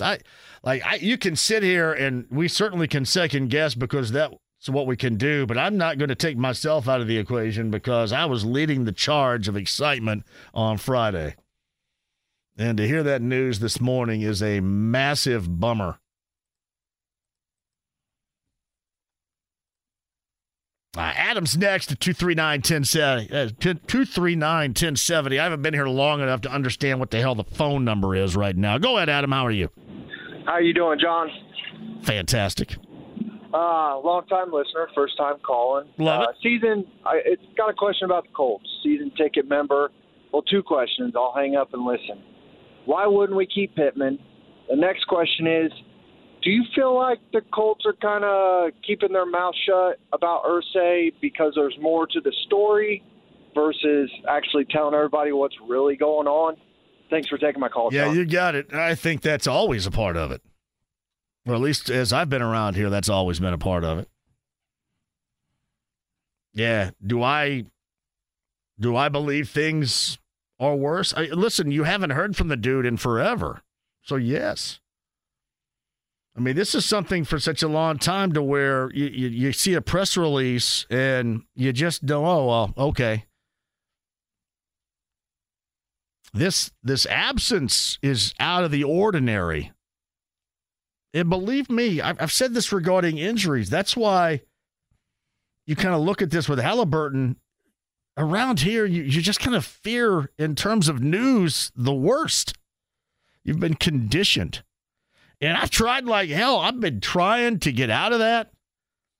You go back to the end of the Colts season, everybody said, you're so over the top about this. Oh, everything is going to be great down the road. I mean, they're positioned for greatness, and you're harping on one game in a season where they relied upon the backup quarterback. I'm just not in the business of celebrating massive missed opportunities like that because there have not been enough here recently to speak of. The success has been fleeting recently to speak of. And you're just conditioned to feel that way, much like you're conditioned to feel this way for injuries. But the unusual absence of the owner that, is always so outspoken. He's a part of the fabric around here, which I believe most people thoroughly enjoy social media-wise. Hey, really, you have no other option, I don't think, to be concerned. Because that's just how you feel about Jim Irsay in general. What was the other question regarding Michael Pittman Jr.? I forgot what he asked. You remember something about Michael Pittman Jr.? I don't think there's any way they're going to let him walk. You can't sit around and talk about, well, this is your quarterback and your quarterback needs weapons, and then watch your major weapon here. I know what people say about him not being a number one or not being dynamic enough. Can I just put it this way? Just re-sign his ass. All right, do that. Just do that. One of my familiar sayings now is don't jack around. Don't jack around with this. I don't expect them to. It just seems like nationally it is weird. Nationally they believe that they will. I don't know. Maybe that is the Chris Ballard fingerprints on this. I don't know. But believe me, we've talked about this. The script by now with how you're going to win at a high level and consistently here from what Chris Ballard felt it was going to be for the past, 6+ years now, 7 years. Certainly with the quarterback that you have and the head coach that you have and the offensive philosophy that you have, that has to be flipped. Quick break. We'll come back with you. Chris Denari, top of the hour. Janet Jackson tickets also coming up. Listen to win. 93.5, 107.5 The Fan. The Ride with JMV. 93.5 and 107.5 The Fan.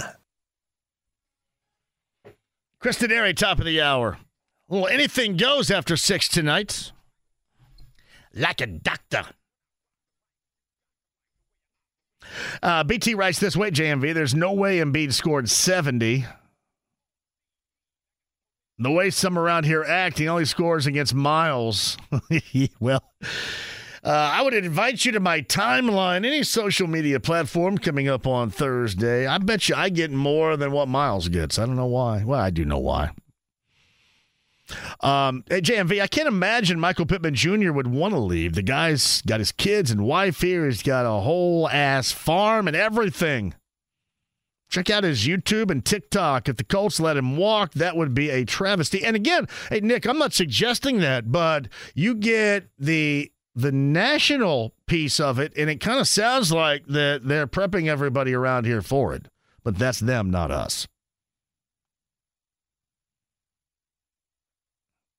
And again, it's also tagged for them to get the most hits possible in their mock draft. So, I mean, it does make sense. But you are getting a lot right here. There's no question about it. Hey, the Bucs fired their head coach, Adrian Griffin, today. Second in the Eastern Conference. You got to go. It appears, and this could be good news for all of us, probably not. But Doc Rivers, it appears they're eyeballing Doc Rivers, which would mean at some point we're going to have some kind of reunion, aren't we, between Mark Jackson and Jeff Van Gundy? I love that. I don't know why. Why do you have to blank with things that are good? Loved it. But evidently it is Doc Rivers that they're looking at. Oh, my man Donk was on hold there, wasn't he? Oh, we'll wait for Donk. We'll see if Donk can wait. I haven't heard from Donk in a while. We got to hit a break here. Right now, I can't take Donk. James says I can't take you, Donk, so hold on. We'll come back with Donk. We do have Anything Goes, which I also think fits Donk in the 6 o'clock hour. And I'm going to give you an opportunity to win something with this Anything Goes coming up in the 6 o'clock hour. So I'll tell you about that coming up after 5. And Chris Denari, the homestand that begins with the defending champions and no Tyrese Halliburton for the Pacers tonight. The voice of the Pacers on Bally Sports Indiana. Chris Denari joins us next.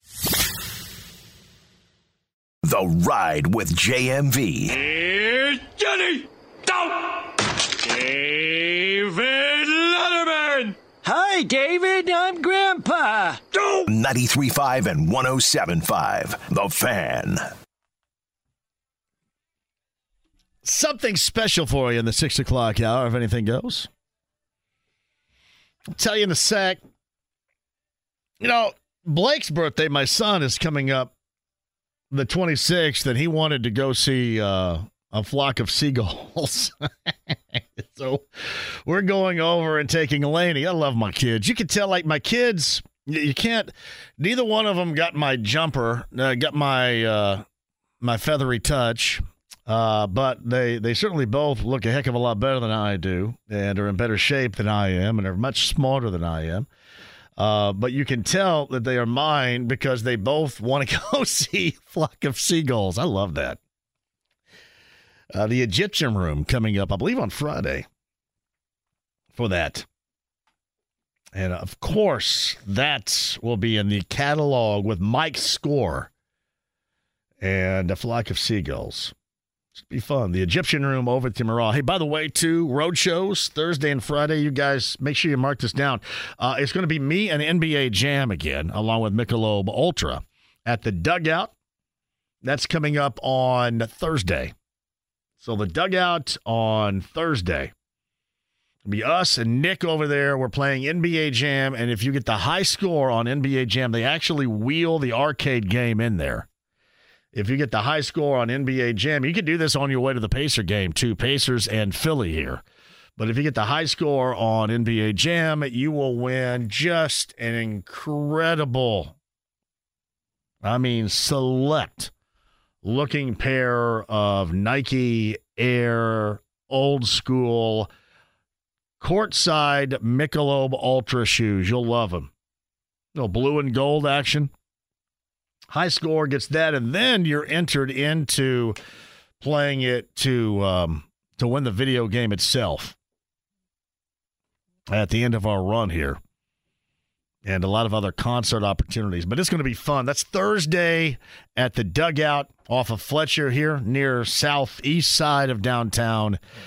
And then on Friday, a tavern tour stop with our good friend Brent Holverson. We're going back to Mike Manley's place, 10th and Shadeland, Manley's Irish Mutt, with us coming up on Friday. So 2 opportunities to hang and get some stuff. You know what happens, too, on the tavern tour stop, so you're going to get a lot of stuff there, too. So join us. We got the brand new, this is the first one of 2024, the brand new Brent Holverson JMV Tavern Tour Stop T-shirt will be unleashed upon you on Friday at Manley's Irish Mutt, 10th and Shadeland on the east side. We'll see you there. Meantime, Andy Moore Automotive Group hotline right now. Back at home for the first time in what seems forever. The voice of the Pacers, Bally Sports Indiana, Chris Denari joins us. Did it feel good to get back home? I sound like John Denver, the late, great John Denver, but did it feel really good to be back home again? Oh, there's no question. Good news was, it was, great to see my wife. And then earlier today, daughter-in-law dropped our 2-year-old grandson by. I hadn't seen him in nearly 2 weeks. So, it was really good. 12 days, 6 games. I think last year we had a 13-day road trip. So that's, almost 2 weeks you're away from home. So absolutely glad to be home. And, would have liked to seen another win or so. 2-4 could have been 3-3, but now you have 4 straight at home. And John, without Tyrese Halliburton, at least for the first 3, these are 4 teams that the Pacers are 3-22 against in the last 3 years. Denver's got about a 7-game win streak. Phoenix, I think, has won 5 straight against the Pacers. Philly has won 7 of 8, but Indiana beat them earlier in the year. And then Memphis has had a good winning percentage against the Pacers. So good to be back home, though, and excited tonight to see Pascal Siakam play his first game here. Hey, Chris, what wanker made up this schedule? How do you go out west for 6 games and then come back home and get Denver and then go back-to-back with Philly and Phoenix? Seriously, somebody needs to be kicked in the junk for that. Who do I kick? I've looked across. January is always a rugged month. There's no question. But come on, that's a joke. That's a joke. No, 17 games in 30 days, and as you said, you basically go out west for 5. You started in Atlanta, and then you're right. You play 3 of the top teams in the NBA, and would have been 4. With Memphis. They were one of the best teams in the Western Conference last year, but they're without Ja Morant. So welcome back home, everyone. This is who is on your schedule on Tuesday, Thursday, Friday, and Sunday. Let's just say, though, normally this is like the toughest that you play of any of the road games. They say, and you've said this before, too, that you get home, and that is the toughest to get reacclimated to. And then the NBA gives you that. That just seems like, I'm not going to whine. It sounds like I'm whining and crying about it, but it seems pretty unfair, to be honest with you. So, we've said this over the years. This first game is almost like you're still on the road. Sure. We spent the night in Phoenix, which I liked because you were able to get a pretty much a full night's rest. Then we were up early tomorrow, 2-hour mountain time zone difference. I think I walked in the door about 3 or 3:15. But I felt like that was better than getting home at 6 or 7 in the morning, because that's usually what happens when you come back from the West. So, we'll see how they respond tonight. They just had a walkthrough here at Gainbridge Fieldhouse and tip off in a couple hours. So, Chris Denari, Bally Sports Indiana's got you covered later on tonight with the Nuggets and with the Pacers. Quinn referenced it on Friday in Portland with, that layup and then the foul and then Halliburton looking a little bit gimpy. Did you think maybe at that moment that it could have taken the type of path that it does? And I'm trying really, really hard not to get freaked over this, but maybe it's just more so of a bummer than it is anything else. But did you think at the time, maybe, especially after you didn't see him play on Sunday, that it could be more prolonged as it is right now with Tyrese Halliburton? Well, I guess the good thing was on Friday night, John, he continued to play. He played 34 minutes. Chris. Yeah, I mean, but I probably wasn't surprised that he didn't play on Sunday, knowing you were coming back home. But then, to hear Rick Carlisle tell KB and Andy today that he'd be out for the next 3 games, I think it's injury management. You want to make sure that hamstring is at its best as you move forward. You still, have just a little under half of the season left. So I think what Rick said, the training staff just felt like they wanted to evaluate it more, and hopefully that evaluation will come on Saturday, and then he'd be able to play on Sunday. But it is a bummer from the standpoint that, really looking forward to coming back home with the addition of Pascal Siakam. I mean, if you go back to Friday night's game, even though they lost, the starting five's net rating in that game, John, was like plus 50. It was just one of those nights that the bench, did not play up to the way that they've played all year. So I know we're all excited to see both Halliburton and Siakam on the floor together, and unfortunately we have to wait a little while longer. It's Chris Denari with us. What is a very small sample size here, but what's been your impression so far? It's tough to get acclimated in general, but to acclimate on the fly on the road like this with everything else going on, what's been your thoughts on what you've seen from Siakam to this point? Well, I talked to him after the game in Portland, and he said I asked him, how have the last 48 hours been? And he said, look, I've gotten very little sleep. I'm trying to adjust to a new team. I'm excited. I think he was playing on adrenaline. But you see that his ability to hit that mid-range shot, he can get his own shot. He's long. I think he can guard multiple positions. Rick Carlisle has said he would be comfortable him playing the 3, the 4, the 5. I mean, I watched Phoenix the last 2 nights against Indiana and then Chicago last night, and one of their most effective lineups at times is Kevin Durant in the 5 spot. And I think, I think you could see Pascal Siakam at times maybe playing that small ball 5 behind Miles Turner. I mean, you have a lot of depth there with Jalen Smith and Isaiah Jackson, but it just gives the coaching staff a lot more options to work with. So I think he'll be fine. He's a 2-time All-Star, 2-time All-NBA for a reason, has won a title. I think the Pacers feel very, very fortunate that they were able to acquire him. And as you said, it takes some time. Look at what happened when the Clippers acquired James Harden. I think, they lost a number of games in a row, but they've been red hot since. So, but I think Siakam's going to be a really good addition to this group. Hey, Chris, somebody had mentioned to me earlier, and listen, their defense is still not very good. Let's just be frank. But it is better than it was. It's not quite as stinky. And I think where we have seen some issues, especially in the past two, one obviously with Halliburton, one without Halliburton, it hasn't necessarily been regarding the defense. They've held those two teams under what their normal average is. They just have to reach, Chris. It's so important for them to reach that almost mid-20s average per points at 125 or whatever. If you don't get there then that's going to be problematic. And that I've seen that more offensively, I guess is what I'm saying, than I have defensively as of late from this team. No, I think you're right. I mean, the last 2 games they've been under 50%, and they're shooting 50% as a team on the year. That's number one in the NBA. And where those numbers have been the last 2 games and the last 2 losses, John, are really in the paint. If you go back to the Portland game, they were 13 of 34 from the field in the paint. That's 38%. This team shoots 61% in the paint on the year.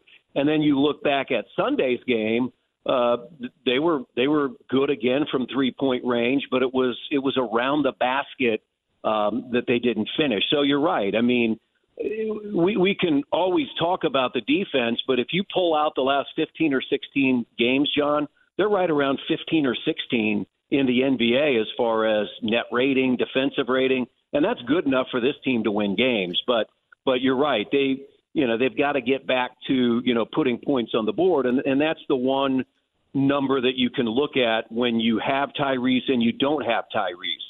I think they're averaging 116 points a game without Tyrese, and with Tyrese, they're at 127. So, that's a pretty significant difference from an offensive perspective when you have Tyrese Halliburton. Well, you go back to Friday night, and if there's one thing, and all right, 37 with Jeremy Grant, that's one thing. But you can't give up 50% shooting and 10 free throws and 10 makes from Malcolm Brogdon. I thought offensively, more so than Grant, what was the absolute killer was the offensive game, that production that Brogdon was allowed to have. Yeah, I mean, he had 2 really good games against the Pacers this year. When you look back at what they did back in November here at Gainbridge Fieldhouse, and sometimes it's interesting, John. Sometimes teams are, certain teams are bad matchups, and I, looking at the 2 games of the way they were played, Grant and Brogdon played really, really well in both games, and the Pacers didn't have answers for either of those players defensively. So. Probably a good thing. I think Rick Carlisle said that after the game of the press conference Friday night. He goes, "Glad we don't play Portland again because they've been a bad matchup." Yeah, I mean, it's just that was bad, and then obviously you lose that game, and that was a bummer. You're so close against Phoenix on Sunday, and besides trying to just isolate Buddy defensively late, which Frank Vogel and company got done, and they have 3 dudes to do it, don't get me wrong, but they got that done.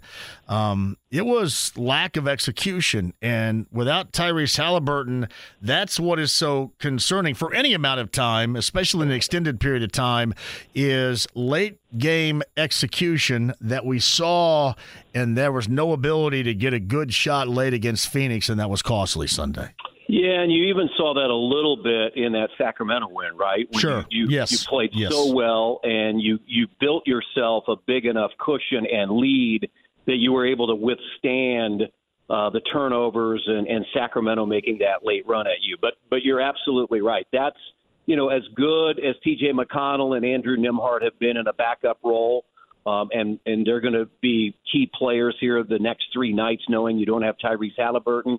Having Tyrese on the floor in a comfortable situation, you just feel much better about your team's chances in clutch time. And the Pacers have been good in the clutch this year. If you look back at, the wins against Boston, against Milwaukee, in Philadelphia earlier in the year, and a lot of that is because of Tyrese Halliburton. So he definitely, I heard you say earlier on the show, as important as Anthony Richardson is to the Colts, that's absolutely what Tyrese Halliburton is, because he is the quarterback of this basketball team. Well, and people may giggle about it, but you can make an argument that he is as important as any elite-level player to their team across the landscape of the NBA, and that's nothing against. I mean, we saw 70 from Embiid last night, and whether you're talking about Tatum or Brown in Boston or Jokic and what you're going to see, or Murray tonight or anywhere, but just the amount of impact and the way the game goes on both ends compared to when you have Halliburton active and when he isn't, that is just like a canyon of a gap to me. Yeah, and I mean, you look at Indiana's record; they're 24-19. They just played Phoenix, who is now 25-18. So they are just a game better than the Pacers. and they're much the same way. I mean, if they don't have Kevin Durant, if they don't have Devin Booker, then it can be problematic for them. The deal that they have is they now have three, and we saw Bradley Beal go to work on Friday night. But that's what the Pacers have added. They have added somebody of that ilk in Pascal Siakam, who is an all-NBA player, and you add him to Tyrese Halliburton and Miles Turner and the rest of the players. I mean, I was on the bus with Buddy Hield the other night, and it was the game in Portland where he made 6 threes. I said, Pascal Siakam's going to make your life a lot easier because you're going to get so many even more open looks by having him on the floor alongside Tyrese Halliburton. And then even without Tyrese the other night, he made 5. And he made the big one that gave the Pacers their last lead. So there are a lot of advantages to having really, really good players. And, that's what the Pacers definitely added when they got Pascal Siakam. It's Chris Denari's got the call tonight, Bally Sports Indiana, here with the Nuggets and the Pacers. So let's say last time out in Denver as they were embarking on that West Coast road swing, it was a very winnable game. And, I mean, you had Jokic goes for 25, Murray for 25, Gordon for 20. But to me, the difference maker was Michael Porter Jr., and because he was nearly automatic from distance, 7 made threes out of 11 attempts that you would really not want to see happen coming up later on tonight. Yeah, I've looked at all their guys, and, they're playing really good basketball right now. They're third in the West, and all of them are in their last 5 to 10 games have much higher numbers than they've had in their previous 10, and that's Jokic, and that's Michael Porter Jr., that's KCP, Kentavious Caldwell-Pope, Gordon, Murray. I mean, they all are significantly up. So they're a very good team. The one area that they've been hurt, but they've got good enough starters, is their bench. They're the 28th bench in the league as far as scoring is concerned. And that's where I thought the Pacers really took advantage of Denver early in this road trip. But, again, they've got a 2-time MVP. Jokic is coming in off a 42-point game. This is a very, very good team, and there's a reason they won the title last year. Yeah, no doubt about that, too. I tell you the other thing, and they are so good with their starting 5 that I don't know how likely that it is, but it seems like if you got to their bench, let's say, for example, you get their guys in foul trouble, that's where their Achilles heel can be. Because I know they have a couple of guys, but nothing really spectacular coming off that bench, and I think that's ultimately how you get to them if you do get to them.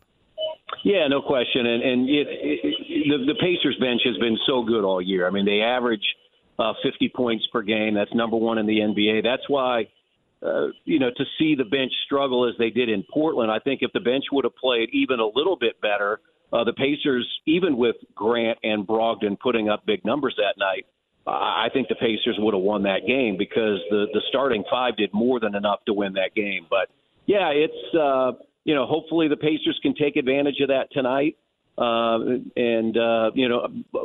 excited to see Pascal Siakam. I think the fans are excited to see him in this building, and I'm sure he's gotten some rest, hopefully in the last 48 hours, unlike the first 48 hours after he was picked up in the trade. Yeah, you do. You want this to work out so bad. Hey, any news regarding Andrew Nembhard tonight? I know that was a question mark going in. I haven't seen anything as of late. Have you? No, I have not. Since I'm doing this interview, I did not go in for the presser with Rick. So, but somebody's going to have that posted on social media here. So we got to find it. Hey, I do need something out of you tonight because it always kind of makes me laugh when I see it online. But when Caldwell Pope misses, can you go like Caldwell Nope on a miss, on a 3-point miss? That'll make me laugh if you do that tonight. And it's all about me, right? So make me laugh. That's sort of we had something internal, with Tyrese being from Oshkosh, Wisconsin. I think we had challenged JJ to use Oshkosh Bagosh. And I think he did. I think he used that at some point. So maybe I can do a Kentavious Caldwell Nope. Maybe I'll pull that out. Let me tell you this: if let's just things get back on track health wise with Halliburton, and this team starts on a run, have JJ wear Oshkosh Bagosh overalls out there. Why couldn't you do that? That'd be great. Yeah, I mean, do they make them? Do they? Oh, hell yeah. I always used to Oshkosh Bagosh for kids, but what do you think they wear in Greene County? They'd have to go around naked if they didn't have those.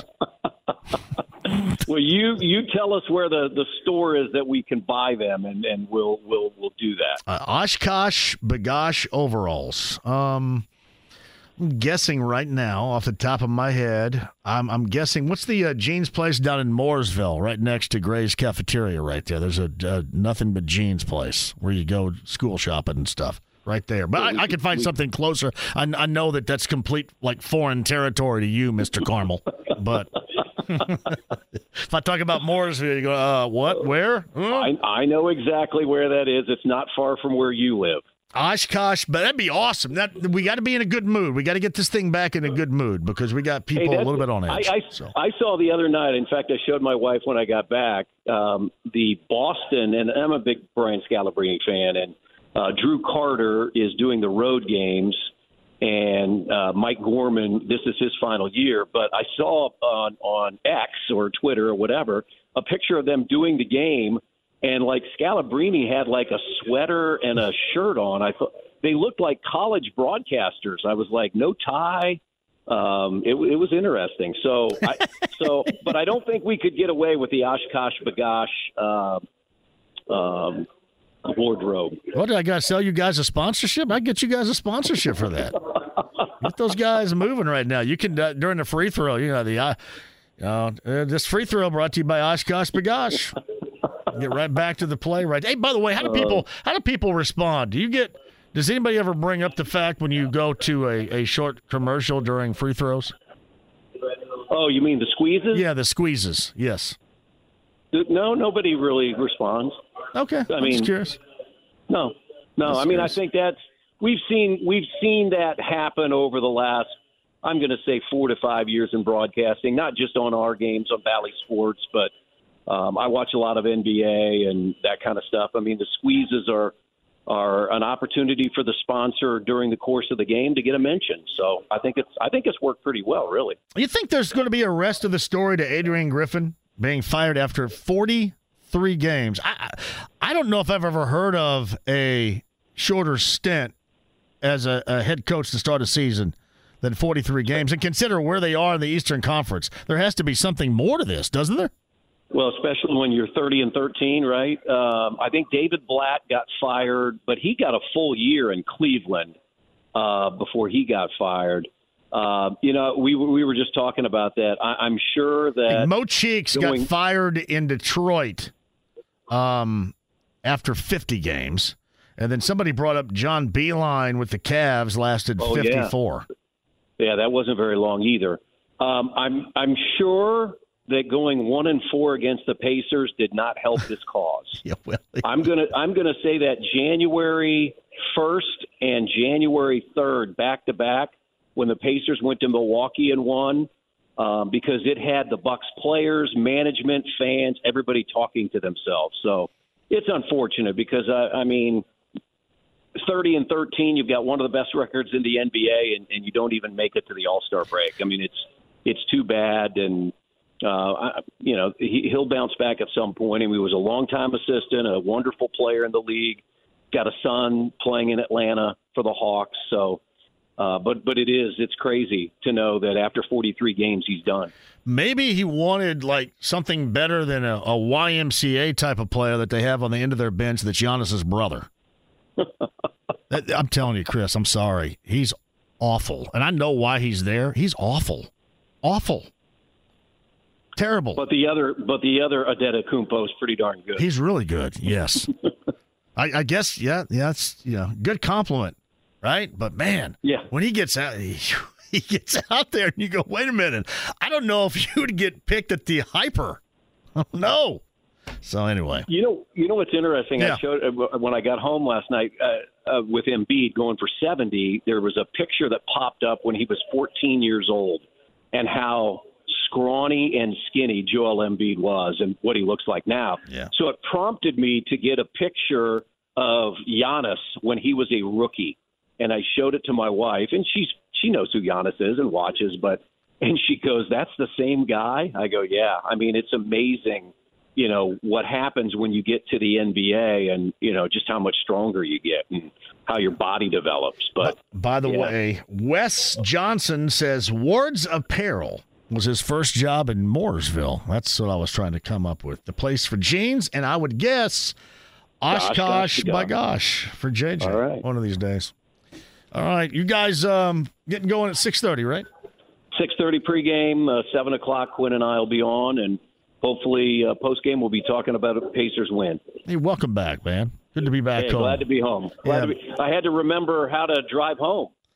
I mean, I hadn't driven for like 2 weeks, so got in the car and it, just said, okay, we're going home. Yeah, get that crowd going tonight, too. I know a lot of people were going, man. Everybody was, anticipating it, and there was a little bit of cold water splashed on it today. But, man, these are important. Yeah, you just don't want to end up losing, 8 of 9 with all this. So just be nice to get a couple here. Maybe a little crowd enthusiasm will help this group. So Absolutely. All right, buddy. Well, as always, great to talk with you. Glad we're home, and we'll do it again. You got it. Appreciate you. Chris Denari right there on the Andy Moore Automotive Group hotline. Rob Brown tells me Jerry Tarkanian lasted 20 games with the Spurs back in 92 and 93, if you had forgotten about Jerry Tarkanian's time in the NBA with San Antonio.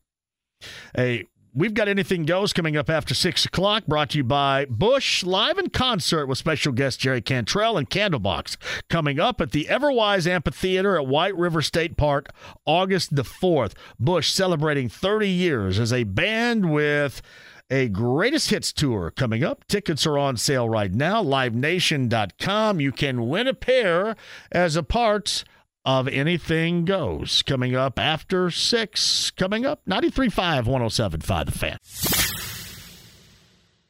The Ride with JMV. Well, you're going to have to say that. You're going to have to speak up because I can't hear you. 93.5 and 107.5 The Fan. Better crank it up for me, James. All right, Nelly's going to lead, and then the incredibly lovely and talented Janet Jackson takes the stage. June 23rd, Cambridge Fieldhouse. Janet Jackson, twice in my lifetime. I was, as I remember, a part of Rhythm Nation. I went on the Janet tour for a minute. Very entertaining. That's, again, June the 23rd. Tickets available right now.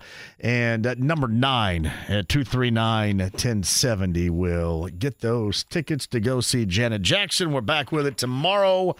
Get on the road coming up Thursday and Friday. Mick Ultra will welcome us and you to the dugout. Our guy Nick and the gang down there were playing NBA Jam. Now, this is great, too, because you can be on your way to the Philly Pacers game and then stop in off Fletcher Place near southeast side of downtown, play some NBA Jam. The high scorer will win just a choice pair of Nike Air custom-made tennis shoes. I mean, these are badass. And thank you to Zinc, our friends at Zinc and Michelob Ultra for that. High score of NBA Jam. And by the way, if you do get the high score, you win those shoes, and then you vault yourself to the finals coming up here. The finals are in a couple of weeks downtown at Brothers. And with that, the high score will win the arcade game NBA Jam itself. And a variety of incredible up-close and personal concert tickets thanks to Michelob Ultra. So, yeah, that's Thursday. Thursday at the dugout, southeast side of downtown. So as you're rolling to the Pacer game against Philly, stop in there and give NBA Jam a go and hang out with the show a little bit. We would love to see you. Tavern Tour Stop's on Friday. Tavern Tour Stop, that's 10th and Shadeland. Mike Manley will be in the house. Manley's Irish Mutt. Now, this is the first for 2024. We have new gear to give away. So, neat new T-shirts with me and Brett Halverson and our first Larceny Bourbon, our first Evan Williams Tavern Tour Stop at Manley's Irish Mutt. That is coming up on Friday. So be there. I think Hagen's going to stop out, too. It's going to be a good time. And then, by the way, too, you can be on your way to a Pacer game from the east side and stop in. The Pacers get the Suns in town, the second of that back-to-back coming up on Friday. It's from Chris, JMV. I think it's funny how everyone was upset the Colts brought a backup running back with the season on the line, and yet the Lions did the same during a tie game in the postseason. Not just Indy doing that, or maybe it's because they actually executed the play. Executing the play. They may be, at this point, a tad more talented, too. Right? Yeah, Skivvy says, I bet Coach Budenholzer is probably laughing his ass off somewhere right now. He's the former coach of the Bucs, yeah. That's incredible. Adrian Griffin was fired today, 43 games in as head coach of the Bucs. By the way, they're either at the top or in the two-hole in the East, whatever the case. I mean, they are one of the elite-level teams. Evidently have had enough with that. All right, 239-1070. Got something special for you coming up here after 6 o'clock on Anything Goes. Tell you all about it in a second. T-Mobile Ray at 239-1070. Hello, Ray. How are you? Hello, Jonathan. Ray, it's great to hear from you. What's up? Hey, man, just hopped off of work. I was packing my things up, and a buddy of mine, guy I sit next to in Lucas Oil, he sent me a DM on Twitter saying, hey, I got an extra ticket to tonight's game. You want to go? I said, you're damn right I do. And you know what? I know you and your boy are really tight, and I just want to send a message out to you to get back to him. 33, you better show up. You better show up tonight. You're going against one of the better centers in the league. You better show up. Show us why your name needs to be in a discussion. And if not, I'm going to get with those guys who created that Just Saturday petition, and I'm going to sign it to get his booty out of town. What? If he don't show I up. hate that petition stuff. You're not doing that, Ray. Come on, man. Well, I'm not, but I will say this, hey, Ray. If you won't have to see him play bad, just watch my timeline on Twitter. That's all you got to do. You don't have to watch the game. You can just tell by that. Yeah. I hope for your sake you're not doing a lot of defending tonight. I'll be on defense probably. This tonight and then on Thursday. Thursday is going to be like the worst day of all time. You know what I mean? That is the Embiid. I'm glad Embiid put up 70 last night, so that likely will at least cushion the blow a little bit for what may be coming on Thursday. But I will say this. Maybe you got a good game out of him on Friday against Portland. Yeah. Tough covers for real, though. So we'll see. He's Thanks, due Ray. for another big Hey, yeah, no petitions, though, man. That petition with Jeff Saturday was embarrassing, though. You got to admit. Yeah, it was. But I thought it was a little comical to think about it at this point, you know, how things are shooken out. And it's pretty funny, though. If he wins 2 more games, he's the coach right now. How about that? How funny is that? If was a fifth, my brother. Ray, you have a great time at that game tonight, man. Be loud. All right, I will. I'll think of you. Thank you, Ray. Appreciate that. Going to the Nuggets-Pacers game. Yeah, you got to get that place hype later on tonight. They're going to need it. I don't often come on here and act like that I'm the lead cheerleader right here. But, man, without Tyrese Halliburton, again, done for 3 games, at least, that's the hope. It's only 3. Isaiah Jackson and Andrew Nembhard are available tonight, according to Tony East. So, there was some question, certainly I think, regarding Andrew Nembhard. And I tell you, he can play a little bit better, too. You know, whether or not that's because of injury. And I know that there's always going to be this wide berth, this wide gap. You're playing without Halliburton. But, man, Nembhard's got to be better. Be better. Going to need it from everybody later on tonight.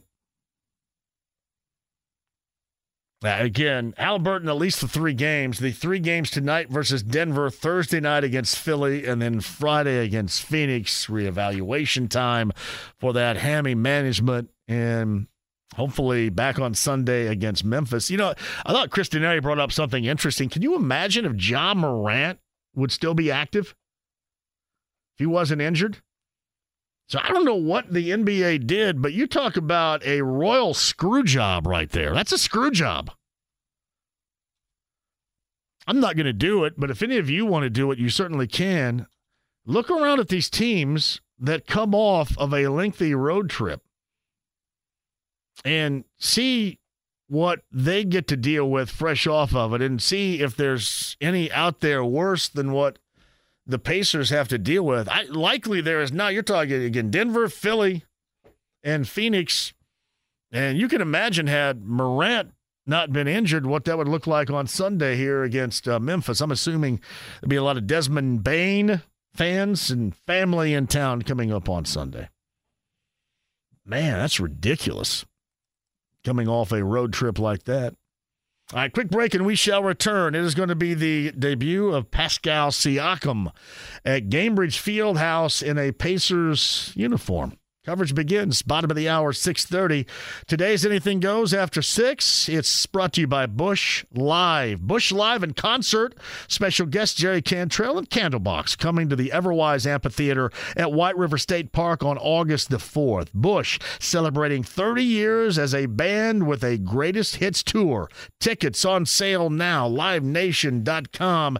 So we got some Anything Goes, and we got your chance to win Busch tickets coming up here after 6 o'clock. Don't go anywhere. 93.5, 107.5 The Fan.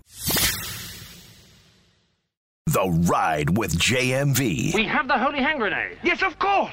The holy hand grenade of Antioch. Right. 1, 2, 5. 3, sir. 3. 93.5 and 107.5 The Fan. Pacers tonight back at home. They get the Denver Nuggets. Not bad, right, considering Denver is the defending champions in the NBA. Andrew Nembhard and Isaiah Jackson are available for the Pacers tonight, so we talked about that. Chris Denari, the voice of the Pacers, Valley Sports Indiana, a little bit earlier. Podcast 1075thefan.com. You have enjoyed all season long PFF's Brad Spielberger. He joined us for a variety of things, including why nationally there seems to be a rush to judgment on the Colts not considering long-terming extending Michael Pittman Jr. And that is weird. And maybe it's just because we're talking about these guys doing their mock drafts. And, you know, you're going to slot them with a wide receiver. Okay, so, you know, Pittman Jr. is going to leave. You're going to draft a wide receiver. And Brad had mentioned that evidently this particular draft is robust with wide receivers. Well, good. Then add. I'm sorry. I know that you look at this and you go, well, you know what? They have enough. Look what they did here with Alec Pierce, and look what they have here. And Ashton Doolin didn't play last year. The hell with that. Draft it. Draft it or go get it. It is clear. It is more clear than ever that you need as many weapons as possible. And then when you think you have enough, get some more. I know it's easier said than done. What I'm trying to tell you is with the quarterback and the head coach you have right now, old Ballard philosophies no longer apply. Yeah, I'll tell you, not only the weapons, but also having weapons. Remember, you're going to have to reintroduce your quarterback basically as a rookie again next year. Oh, I do. I trust Shane Steichen more than you know. This is the path you have chosen, so be all in with it. It's great. It is really fun to talk about up front and the trenches and this and that, but I think we all still understand firmly what this team needs right here.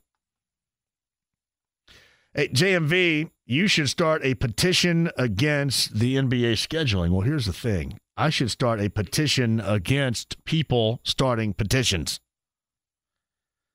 Yeah, especially in this era, right? Especially in this era of social media and where we are right now. I mean, all of these are just ultra lame. There's nothing more lame than that Saturday one.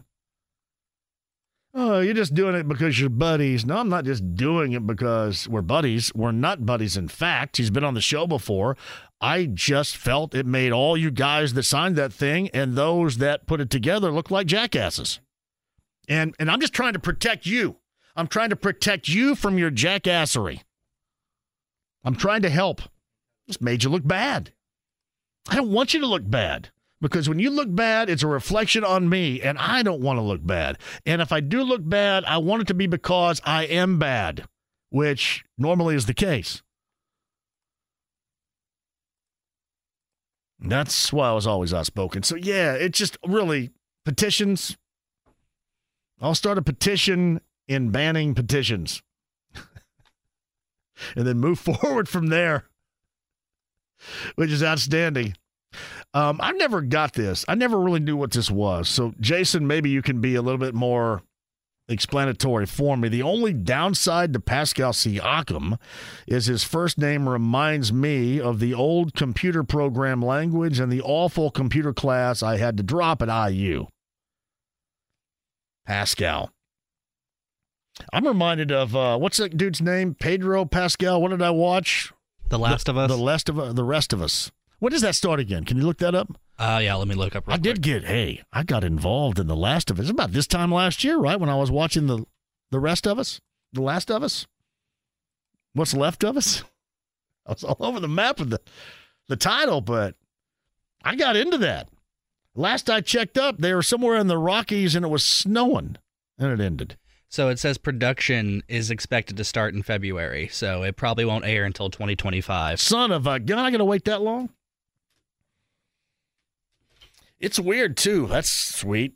Hey, we get this on camera right here. James just, in his Hulkian ways, yanked the microphone arm out of its spot right there.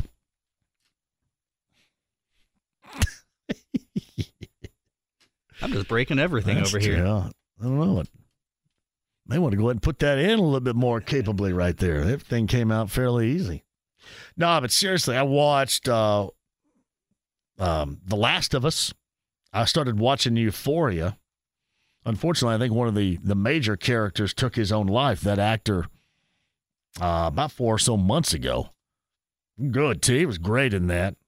But you watch Euphoria on HBO, and while it was incredibly impressive and interesting, if you've got teenagers, you go, holy crap, is it like that? That's why you wouldn't watch it. I may be wrong about this. I think the actor's name's Eric Dane. Yeah, it made me laugh. I think Euphoria is coming back, too. I just don't know when. I think the only one that's not coming back that I did enjoy, and see, this goes to show you I can watch some things of today. Winning Time with the Lakers. I think that's the only one that evidently is not coming back, but those other two would be coming back. Hey, by the way, too, Boilermakers and Michigan tonight, 9 o'clock. That is a Peacock exclusive. Noah Eagle and Robbie Hummel have the call. Boilermakers and Wolverines. Butler on the road at Georgetown tonight, too. And, man, they got something interesting going on at Indiana State. But they get Bradley coming up on Saturday. That's a big one. Another one, I believe, on ESPN. ESPN2, ESPNU or something. Yeah, good for them. Hey, JMV, I'm digging the Big Red shirt today. I was actually talking about old school pop and was debating which was better, Big Red or Knee High. We always had Knee High peach flavor in the late 80s. I cringe how much I drank. Big Red was always the best. I think the only thing with me that countered with Big Red was Fanta Red Cream Soda. Those were pretty close right there. But for me back then, not any longer, but for me back then, it was always, and I chugged 16-ounce bottles like they were going out of style. Ridiculous. Wonder why I had kidney stones at the age of 15. Oh, yeah. Euphoria. Sydney Sweeney. Have you seen Sydney Sweeney? Yo. I'll just end this with yo. Anything goes. Brought to you by Bush Live and that concert coming up August the 4th. I shall explain and give somebody that calls in as well a chance at tickets coming up. Don't go anywhere. The Ride with JMV. Remember, mum is the word. Certainly, but Mum. 93.5 and 107.5. The Fan. All right, a little bit of Anything Goes. Anything Goes brought to you by Bush Live and Concert. Special guest Jerry Cantrell and Candlebox coming to the Everwise Amphitheater, White River State Park, August the 4th. Bush celebrating 30 years as a band with a greatest hits tour. Tickets on sale now, livenation.com. In fact, at the tail end of this Anything Goes, we're going to give somebody a chance to win. I will give you the cue to call to win those tickets for August the 4th. And a shout-out to our friends Jimmy and the gang at Live Nation for always being awesome to us. We love it. I see this as bad news. Charles Osgood, the veteran CBS commentator, he was for a long time the host of Sunday Morning on CBS.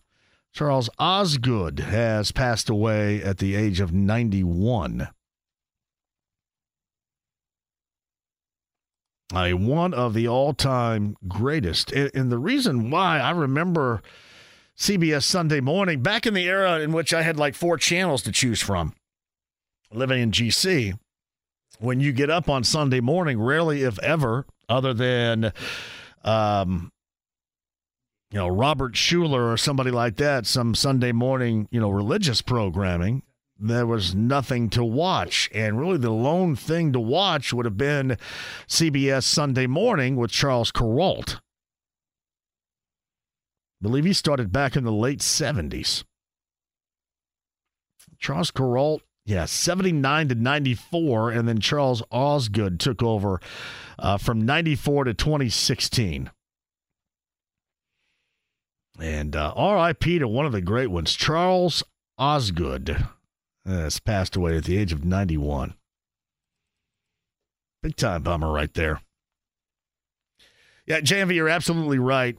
Big Red and Fanta Cream Soda right there with one another, but never ever be fooled by Faygo Red Pop, because you bought it for the first time and you felt it was going to be just like Big Red, and in fact it was a strawberry flavor indeed.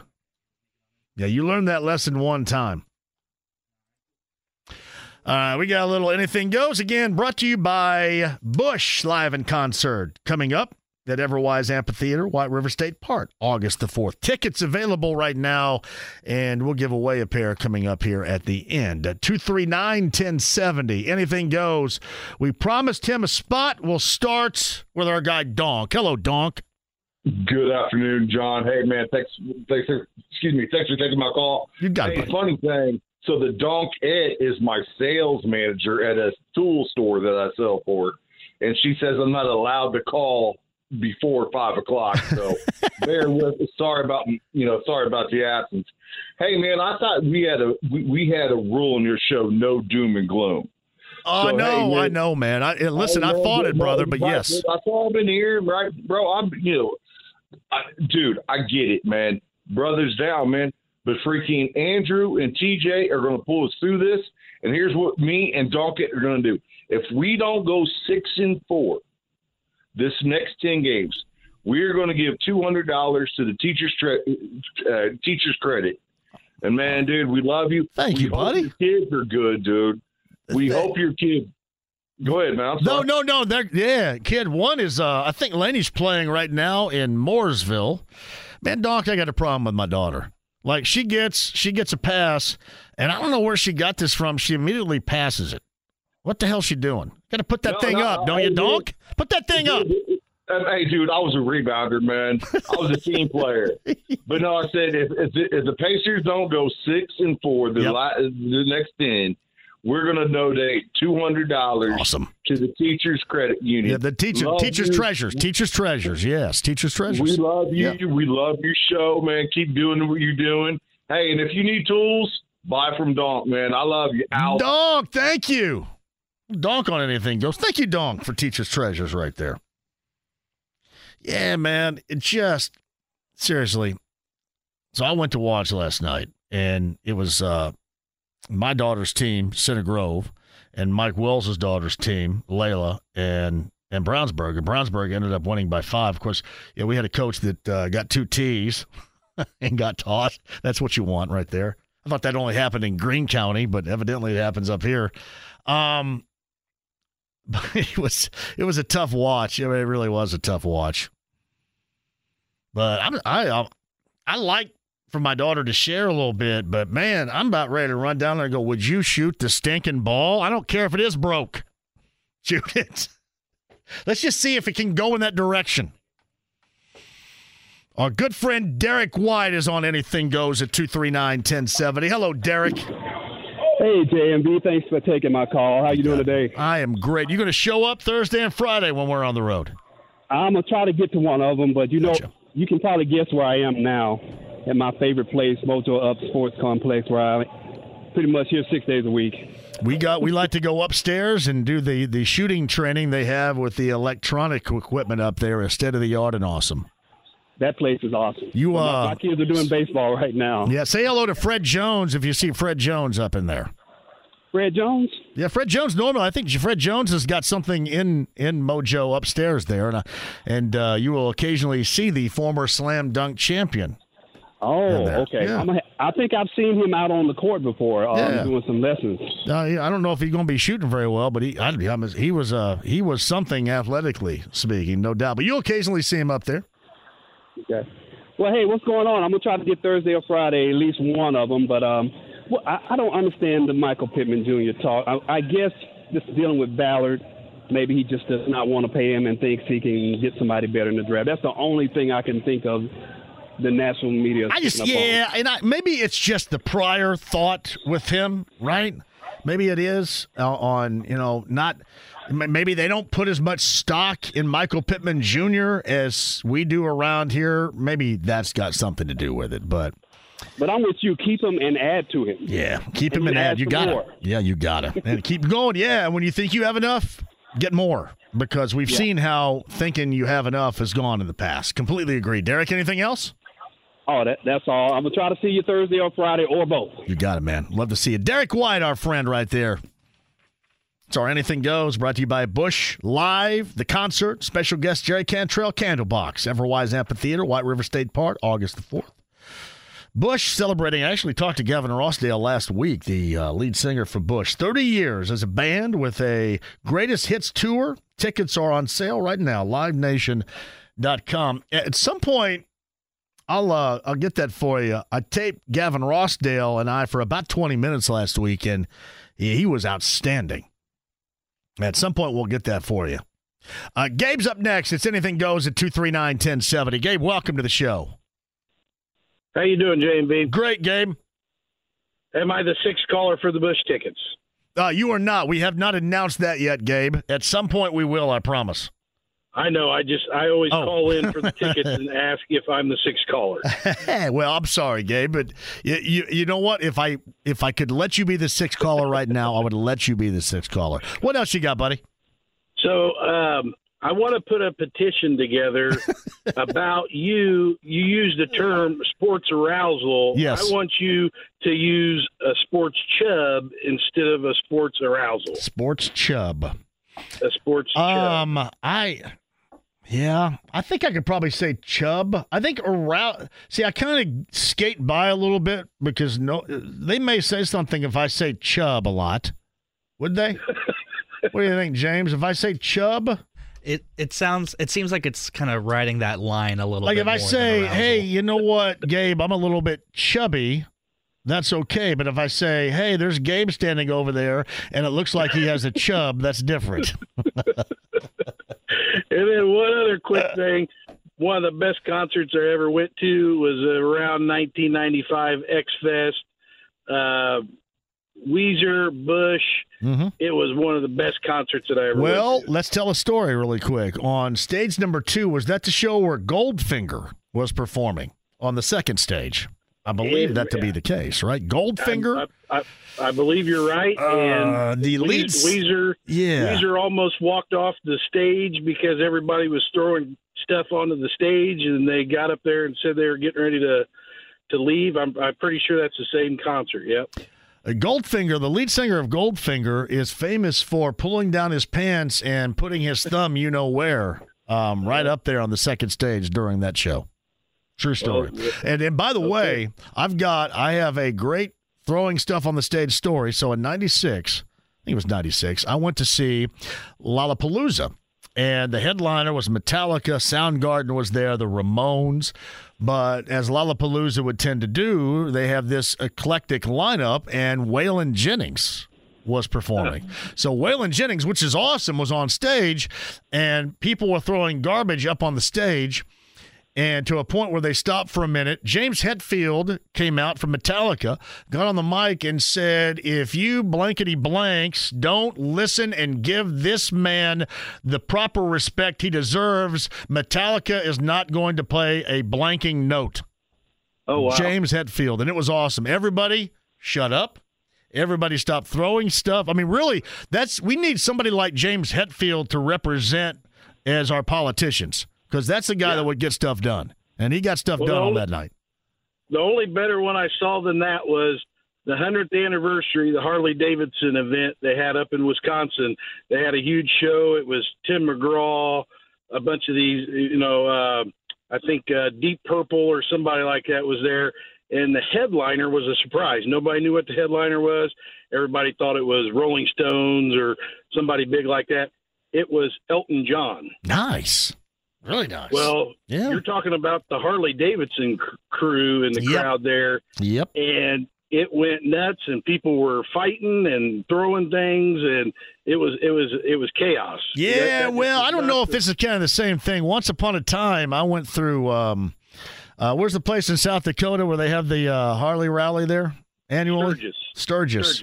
Yeah, just so we were going cross country, and we went through the Black Hills and stayed in whatever that casino town is right next to Sturgis there, and Deadwood, South Dakota.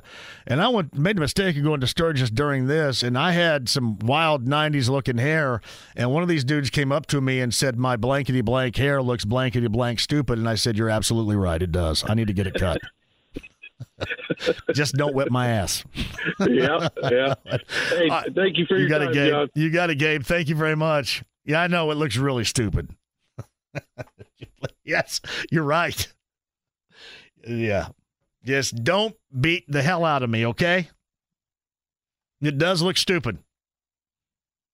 Yeah, all right. Okay, yes. My favorite band, Skynyrd. All right. And my hair looks stupid. JJ's in Muncie at 239-1070. It's anything goes. Hello, JJ. Hey, what's going on, JMV? Great to hear from you. Go ahead. Home of the Ball State Cardinals, always fly the W. You know I'm coming at you right now. Damar. Yeah, talk about it. Talk about that, JJ. Hey, listen, you come up with some other words. The last two times you got me. And so I need to get you somehow. $50 on Damar. I'm going to catch you using the word jack around. Yeah, I know it. I got to get off of that. I'm all over that right now. Yeah, it's become like my new FUBAR, and I got to get off of it. Yeah. You got 1 week from today. Yes. But also, man, I don't know. Hey, JJ, hold on. I don't know if I'm at a point where I'm comfortable knowing that I can't use jack around. That's a problem. I mean, really, it is somewhat new, but you're right. I've completely overused it. It is very much like Tub Thumping, the song when it was released.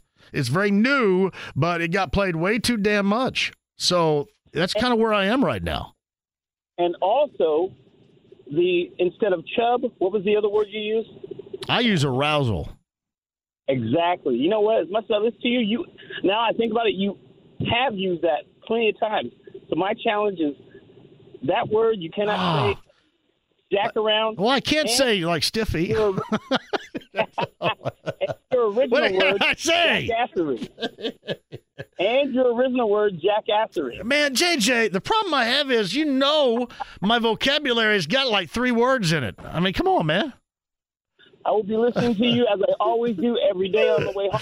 Thank you, brother. I appreciate it. JJ and Muncie. I don't know if I can abide by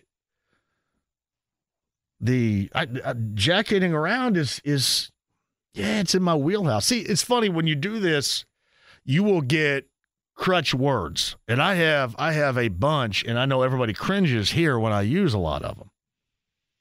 I'll give you another one too, just by listening, and I'm going to give you two, and this is constructive criticism for Sweebo. I mean, there's nothing wrong with it because I do the same thing. We've gone over all my crutches, right? So Sweebo in the morning, listen in the morning, always listen in the morning, but Sweebo, they have two crutches, right? Swee of Sweebo says diving into, about as much as I say jacking around. And Bo says, I just lost, okay, from this standpoint. From such and such standpoint. And again, there's nothing wrong with it because it is harder. It is especially hard for me because I'm as dumb as a stump. I mean, I'm as dumb as they come. I have literally like 3 to 5 words in my entire vocabulary. So it's really hard for me. And these guys are much more intelligent and certainly a lot better than I am. But that's something when you've done this for a while, you kind of get, I mean, it's like a tell. If you play poker, you always talk about somebody having a tell. If you've watched Rounders before, you know what I'm talking about. But that's theirs. And I don't know if Jake's vocabulary is like expanded well past all of ours. So I don't know if he uses anything as frequently as we do. I just don't have enough to use. I don't have a lot to choose from here. That's about it. That's all I got. Sorry. Gonna have to hear it again. BTR's on Anything Goes. Hello, BTR. JMV, you have the two best words in history. They're jackassery and dumbassery. Yes, indeed. And I wish I would get credit for it, but only from you, BTR. I appreciate that. I want Bush, Candlebox, and I would love to see Jerry Cantrell. What do you think? James? That's your call, man. I'm looking at James right here. Your name's on the show. Cantrell of Alice in Chains. God bless Lane Staley back in the day. Oh, man, you know where to go. You're pulling up my heartstrings right here. You know when you go to Lane Staley, you know where you're going, don't you? And my work built an MRI shielding room down at Greene County General Hospital a few years back. Really? Yes. I didn't know they had one of those down there. Well, they did a little expansion on that. Wait a minute. The Greene County General has an MRI ring? Wow. An MRI room. Oh, they have their own room. I had no idea they had a room. I didn't know, honestly, if they were open past 5. I didn't know if they had lights. Well, okay. They have lights on there? I always thought, when I watch, it's funny, man. When I watch around Halloween 2, where Jamie Lee Curtis is being chased around that hospital by Michael Myers, that was always what reminded me of Greene County General. There was nobody there and no lights turned on or nothing. So that's what it always reminded me of. All right.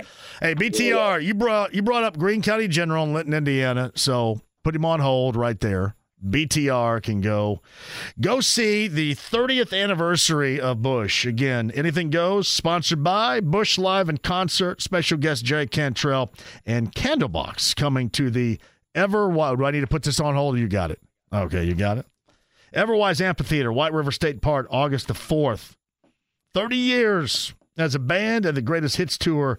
Tickets on sale now at livenation.com. An upcoming conversation I'll have with Gavin Rossdale at some point, which is incredibly interesting. Thank you, Jimi Hendrix, too, of Live Nation, for being awesome, as always, right there. So there you go. All right, Anything Goes at 239-1070. This looks like my man, who is now 25 years of age, my man Fulton. Hello, Fulton. Hey, JMV, how are you? Hello, Fulton. I am great. How are you? Doing all right. Did you hear your request on the JMV Takeover?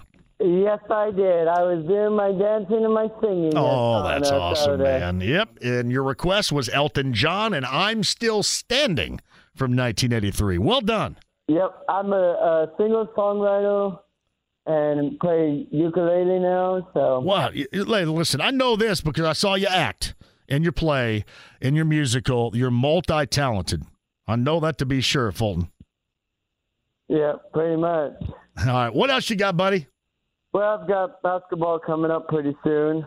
Basketball I cannot make on Friday. Friday is my son's birthday. Blake is turning 18. So, but I will be. I'll come up and see you at some point. Yeah, we've got a basketball tournament on the February the 9th. February the 9th. Is that a Saturday? I think it's on. Isn't it Saturday? I'll look it up. I'll look it up, and I got your email, but I'll come up there and watch you guys hoop it up. Actually, it's the 10th. Sorry. Oh, okay. Well, I got your email, so just continue to keep me updated, okay? We will. All right. On email, too, by the way. JMV@1075thefan.com. Thanks, buddy. Yep. You're welcome. There's my man Fulton right there. Turned 25 on Saturday. Requested Elton John, I'm Still Standing on the JMV Takeover. Very good. Yeah, it's funny. You get a lot of stories, right, when you're growing up. I love the fact that so many of you respond to the type of dialogue that I have. I think it makes it fun, and I know some of it may be cringeworthy. Some of you may cringe a little bit if you have younger kids in the car, and I know exactly where you've been because I did the same thing, and it's not like you need my advice, but if you ever find anything I say questionable because your kids are in the car, just at some point safely turn around and go, hey, you know what? He's kind of stupid, so don't be like him. Like, use me as a really good example of how not to be. I've always said that. Hey, well, why do you listen to him, Dad? Well, he's a good guy. He means well, but he's incredibly dumb. And, even though he's a good guy, but if you ever feel compelled to explain, and to really explain it fairly right there. But I love it. I love the fact you guys go into my dialogue and my extremely light vocabulary and have some fun with it. That is awesome. Hey, good show today. Thanks to all that joined, including Chris Denari, Valley Sports Indiana, voice of the Pacers. He, Quinn, JJ, Eddie Gill. Got you later on tonight. Denver in town. Of course, we got you bottom of the hour. Mark Boyle, Pat Boylan, Eddie Gill with that call for you from Gainbridge Fieldhouse. No Tyrese Halliburton. 3 games at least here. Rick Carlisle. Great job by the morning fellas, too, by the way. Swebo with Rick Carlisle with that breaking. Hey, Rick, can you call in the afternoon sometime and break some stinking news here? Come on. I'm jealous. Somebody tell Rick Carlisle if he's going to break stinking news, break it between 3 and 6. I'm jealous. Great job out of the fellas this morning there, too. Got them tomorrow morning at 7. Jake at noon. I'll be back with you tomorrow with incredibly stupid material that begins at 3. Enjoy the Pacers. James, great job out of you. Thank you very much. Back in Studio 3 tomorrow. Pacers got you covered coming up next. 93.5, 107.5 The Fan. Enjoy.